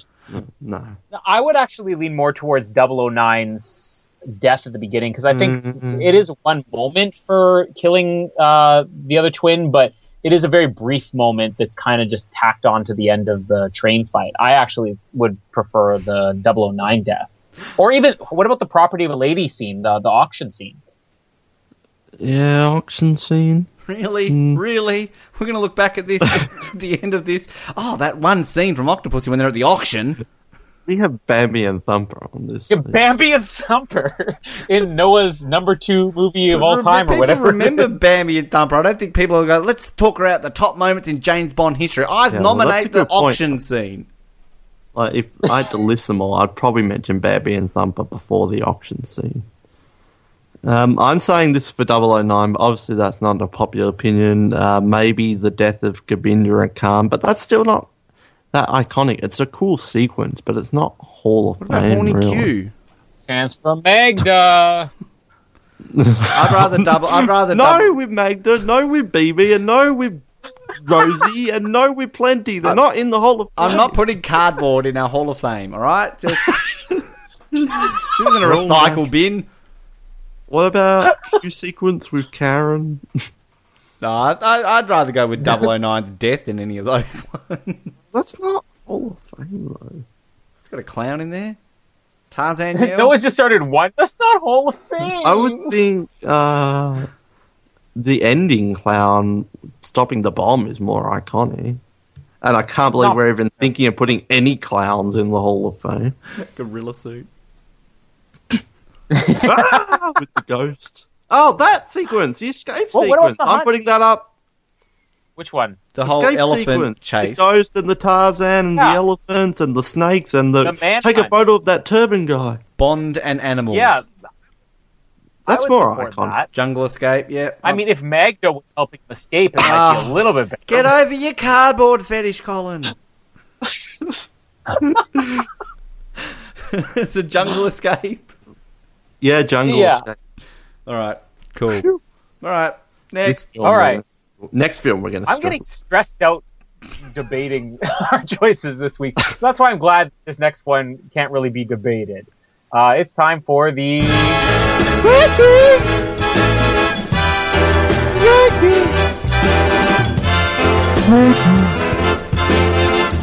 Rankings, baby. What about box office? I thought we did box box office office after. last because I it's thought the one box that office nobody was cares about. first. Whatever, rankings. You say that the rankings can't be debated, but anytime someone says something shocking, we all tell each Shocking. other how idiots we are. Shocking. Well, let's see who's an idiot this week. Probably Ben. I have Oh, fuck off. I have one spot I'm debating about this for. My top 7, I think, is pretty solid. So, what do I have? I have On Her Majesty's Secret Service, From Russia with Love, Spy Who Loved Me, Goldfinger, Thunderball, Dr. No, For Your Eyes Only, or For Your Eyes Only and then Dr. No. It's not getting past any of those. My debate here would be whether I rank it higher than Live and Let Die, which again, the biggest surprise for me is that so many weeks later, a movie that was always like bottom 3 Bond movies for me that I never had an interest in, Live and Let Die, is actually holding up. If I had to pick one or the other, I would probably give a slight edge to Octopussy. So I might regret this a couple of weeks down the road, like I regret one of my other choices I made a few weeks ago. But I'm going to put Octopussy in, what spot would that be? 8? Is this, sorry. Ahead of Live and Let. Yeah, 8th. That would be 8th. Yeah. Was your regrets your love for Rosie Carver? No, but my only regret is Moonraker Above Man with the Golden Gun, which I'm not Yes. really sure. Come off. I've that. got a It could have few had more regrets, to just too. the enjoyment of the episode that we recorded and having fun making fun of the episode. But I don't know. I'd have to tell if I rewatch these again. But I'm pretty confident Octopussy above Live and Let Die. So what position? 8th. 8. And what's it just below? Dr. No, isn't it? Yes. Sorry, I'm just stealing your answer there, Cole. you I'm just quizzing looking me at your, on I've got your list right in front of me, so... For me, yeah, forget about welcoming it into the top 6. No way. Yeah, I still don't really know. It's above Thunderball, You Only Live Twice, Live and Let Die. Man with the Golden Gun, I've always enjoyed it, but it just keeps popping up there. And I'm probably with Colin, maybe Moonraker should have been just below it, but it just keeps popping up there. And one that I really enjoyed and one that I kind of want to go back and rewatch now was Scaramanga, Knick-Knack and all the gang. So, yeah, I think before this, I probably wouldn't have had it above below Man with the Golden Gun, but I just really enjoyed that one. I wasn't as high on For Your Eyes Only as much as you guys were. I still enjoyed it, but so I'm going to say put Octopussy in at 9th, which is just below Man with the Golden Gun, which is at 8th, and just above For Your Eyes Only, which was at 10. I think overall Octopussy is a better directed film and just a stronger film in terms of characters and enjoyment. So it's the stock standard middle Bond film. All right, none of my top 7 are moving. So that kind of period there between 8, 9 and 10, it's not in the league of Moonraker and Live and Let Die, my bottom. I really enjoyed You Only Live Twice, and I've got that in at 8th, so Octopussy won't go ahead of that. 9th is Dr. No, which I get a lot of shit for being so low, but I've always just not appreciated Dr. No as much as some, but Octopussy isn't a better film than Dr. No, so I'm putting it at 10th, which is just below Dr. No and just ahead of Thunderball. Cool. Same kind of similar positions for everyone, really. So 8th, 9th, and 10th. Yeah. Finally, we so agree none of again. us are... none of us are really overly wowed by this movie, but it's not like bottom for anybody here. Yeah. Let's see how it did in the first half of the Battle of the Bond, because it's time for the segment that only Ben cares about. It's Box office. And Peter Travers, he is a stupid idiot. But don't read his stuff. Whoa! It's like Peter my Travers segment.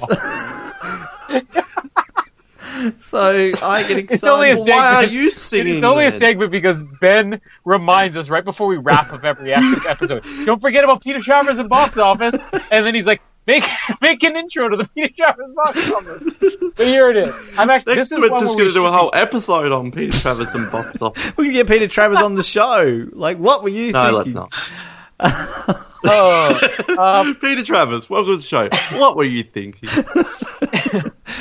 This is one where I think it should be interesting because we won't get into Never Say Never Again next, but you'll compare stats next week, Ben. But give us the box office. All right, well, unadjusted, Octopussy is in the top 10. It's 9th, 67,893,619, which puts it just below Moonraker, which, of course, I mean, back at the time, highest rating Bond, highest box office of Bond was still Moonraker. So it only made $3 million less than that, interestingly enough.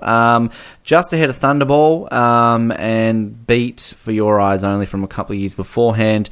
And adjusted, Octopussy comes in at 14th, 180,834,100, which puts it just below Quantum of Solace and just ahead of The Spy Who Loved Me. And for our favourite film reviewer, Mr. Travers on the Rolling Stone list of best and worst James Bond films from 2012, he put it at 16th, which puts it just below Moonraker and just above A View to a Kill. Peter Travers, you are a dickhead.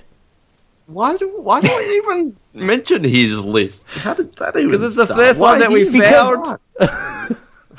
Yeah, when we'll give a bit of context here. When we were getting ready to start recording these, Noah and I were constantly criticizing Ben for his Die Another Day love, and he thought he was going to prove to us that there were other people out there who thought Die Another Day was brilliant. So he presented a Peter Travers list, and somehow he just decided to bring that up so he can continue to remind people that somebody out there likes Die Another Day. Well, in my defense, that's the only probably placing there that I'm high on. I mean, he puts a couple of my ones that I think are the best or my favourite very, very low. So, and yeah, but I will say, he wrote of Octopussy.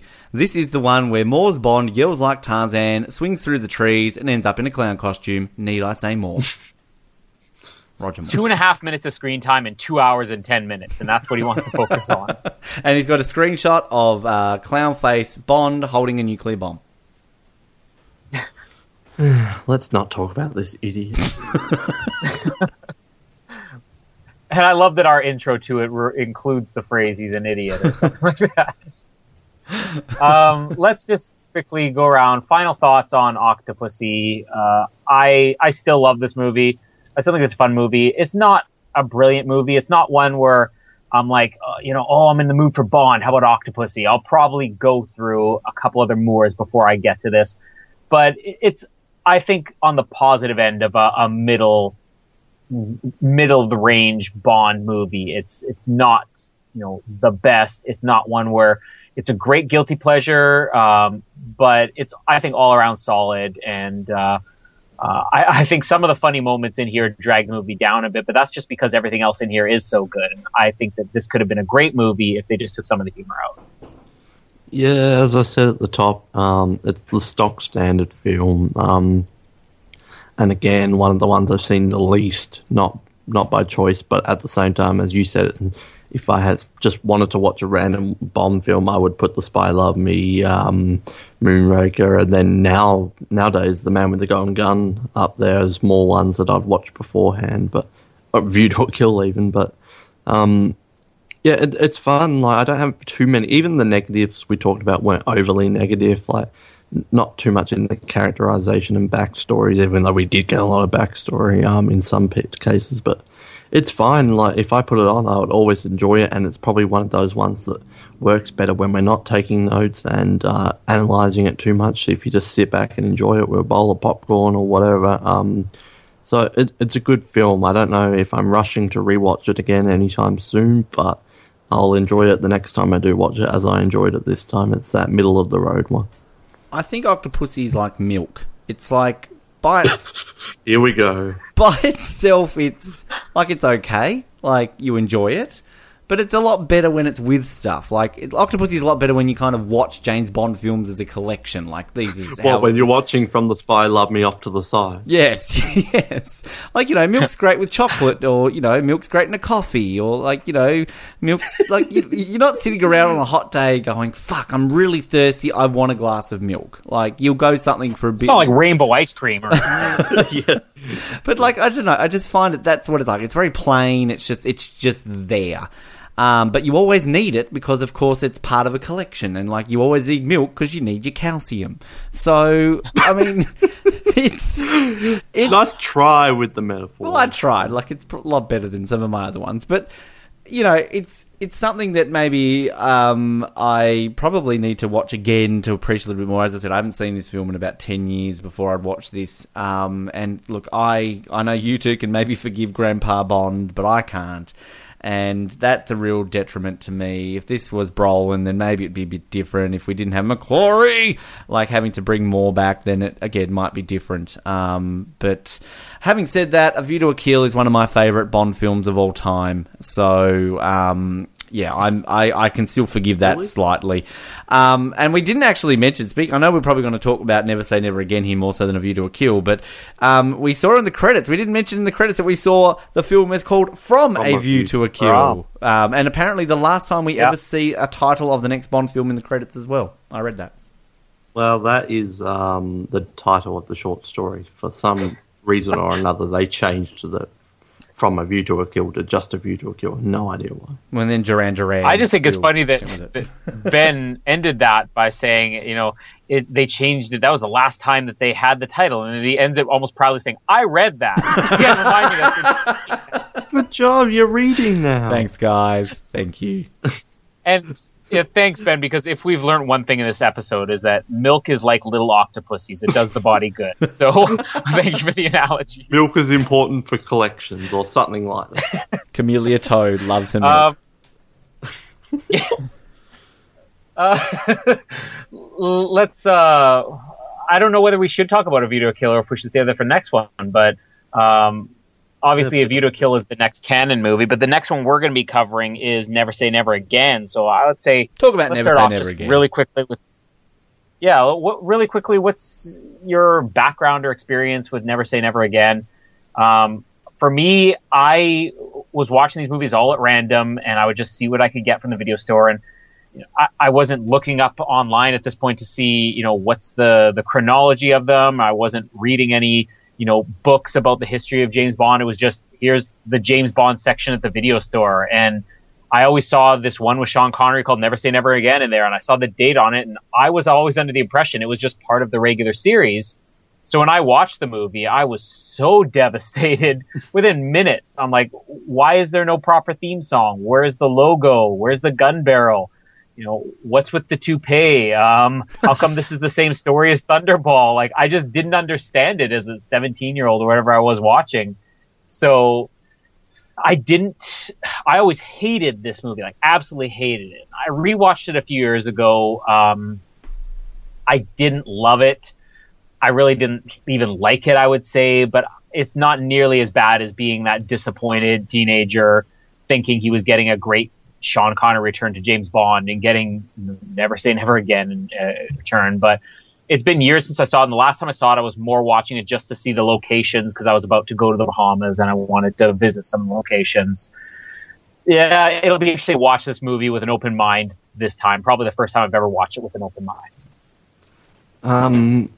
Yeah, I won't jump in too much. I'll save some of it for next week. But I always knew there was something off about it. Like when I see it at the video store, it would have a completely different case to the rest of them, and there'd be something different about it. Connery looked a bit older, but I had no idea the backstory behind any of it. I just knew that there was something different. And eventually, after getting the other ones out, I saw it and I knew that this wasn't the same thing.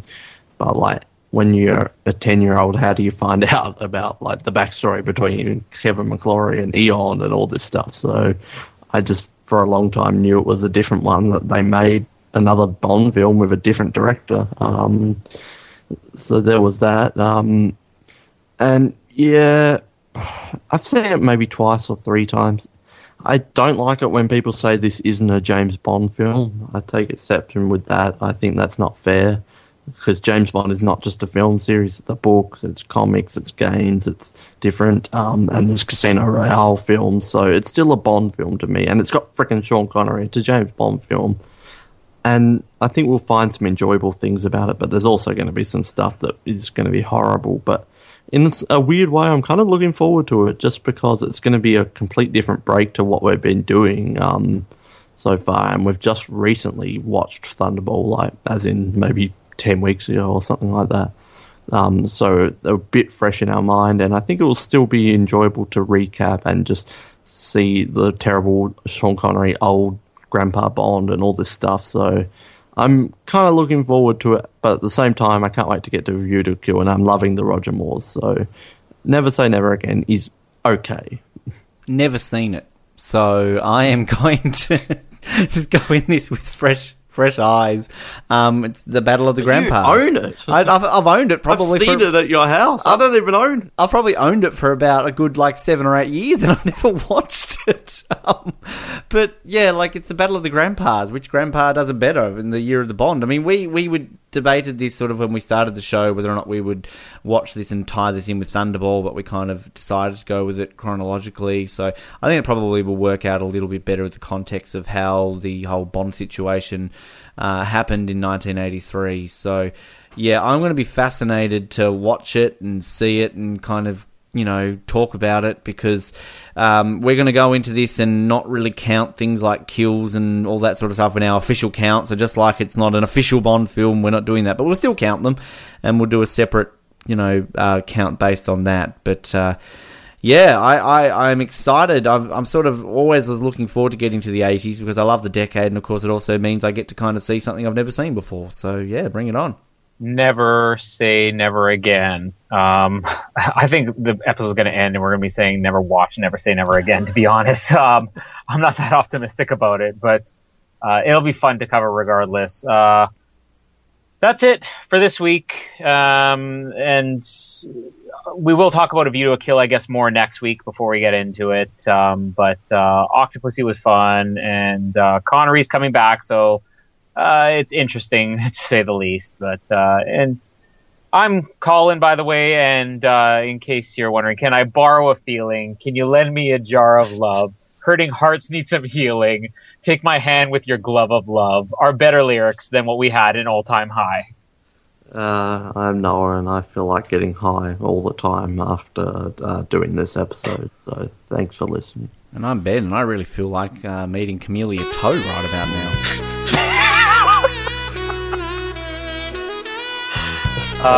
That was my little Octopussy. Good night.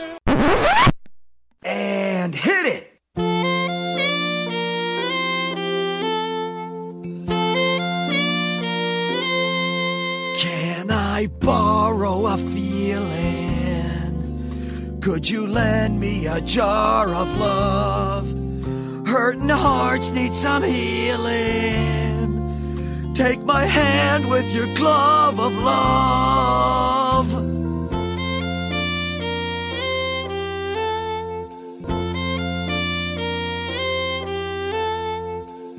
It's a charming tune. Mr. Bond is indeed a very rare breed, soon to be made extinct. Fill her up, please. And this is Miss Penelope Smallwell, my new assistant. That's my little Octopussy. She's known as Octopussy. Octopussy? His pet name for me was Octopussy. Octopussy. Octopussy. Octopussy. Having problems keeping it up, kid? Where can I find the base commander? It's urgent. Let's see a circus pass. Damn it, man, I said it's urgent. Sir, that bomb is set to explode at 3:45. That's 90 seconds from now. General, this man's either drunk or crazy.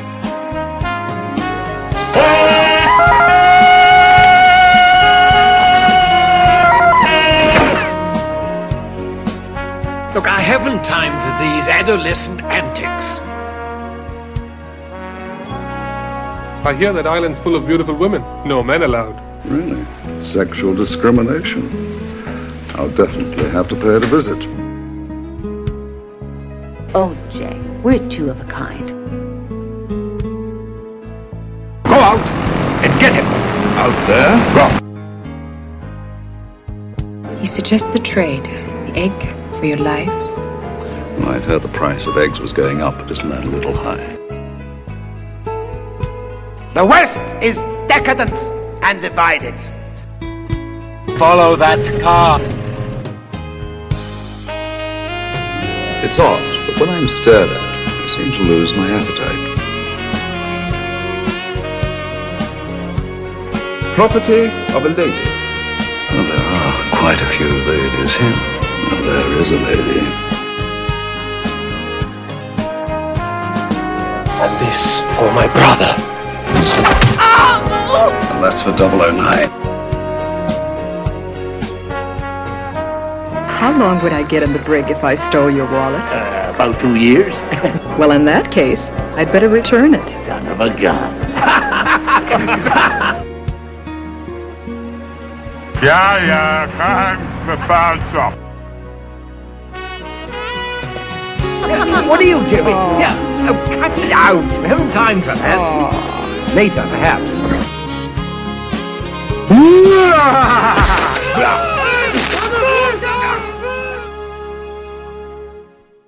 Gotta get a picture of that guy with the turban. That's just terrific.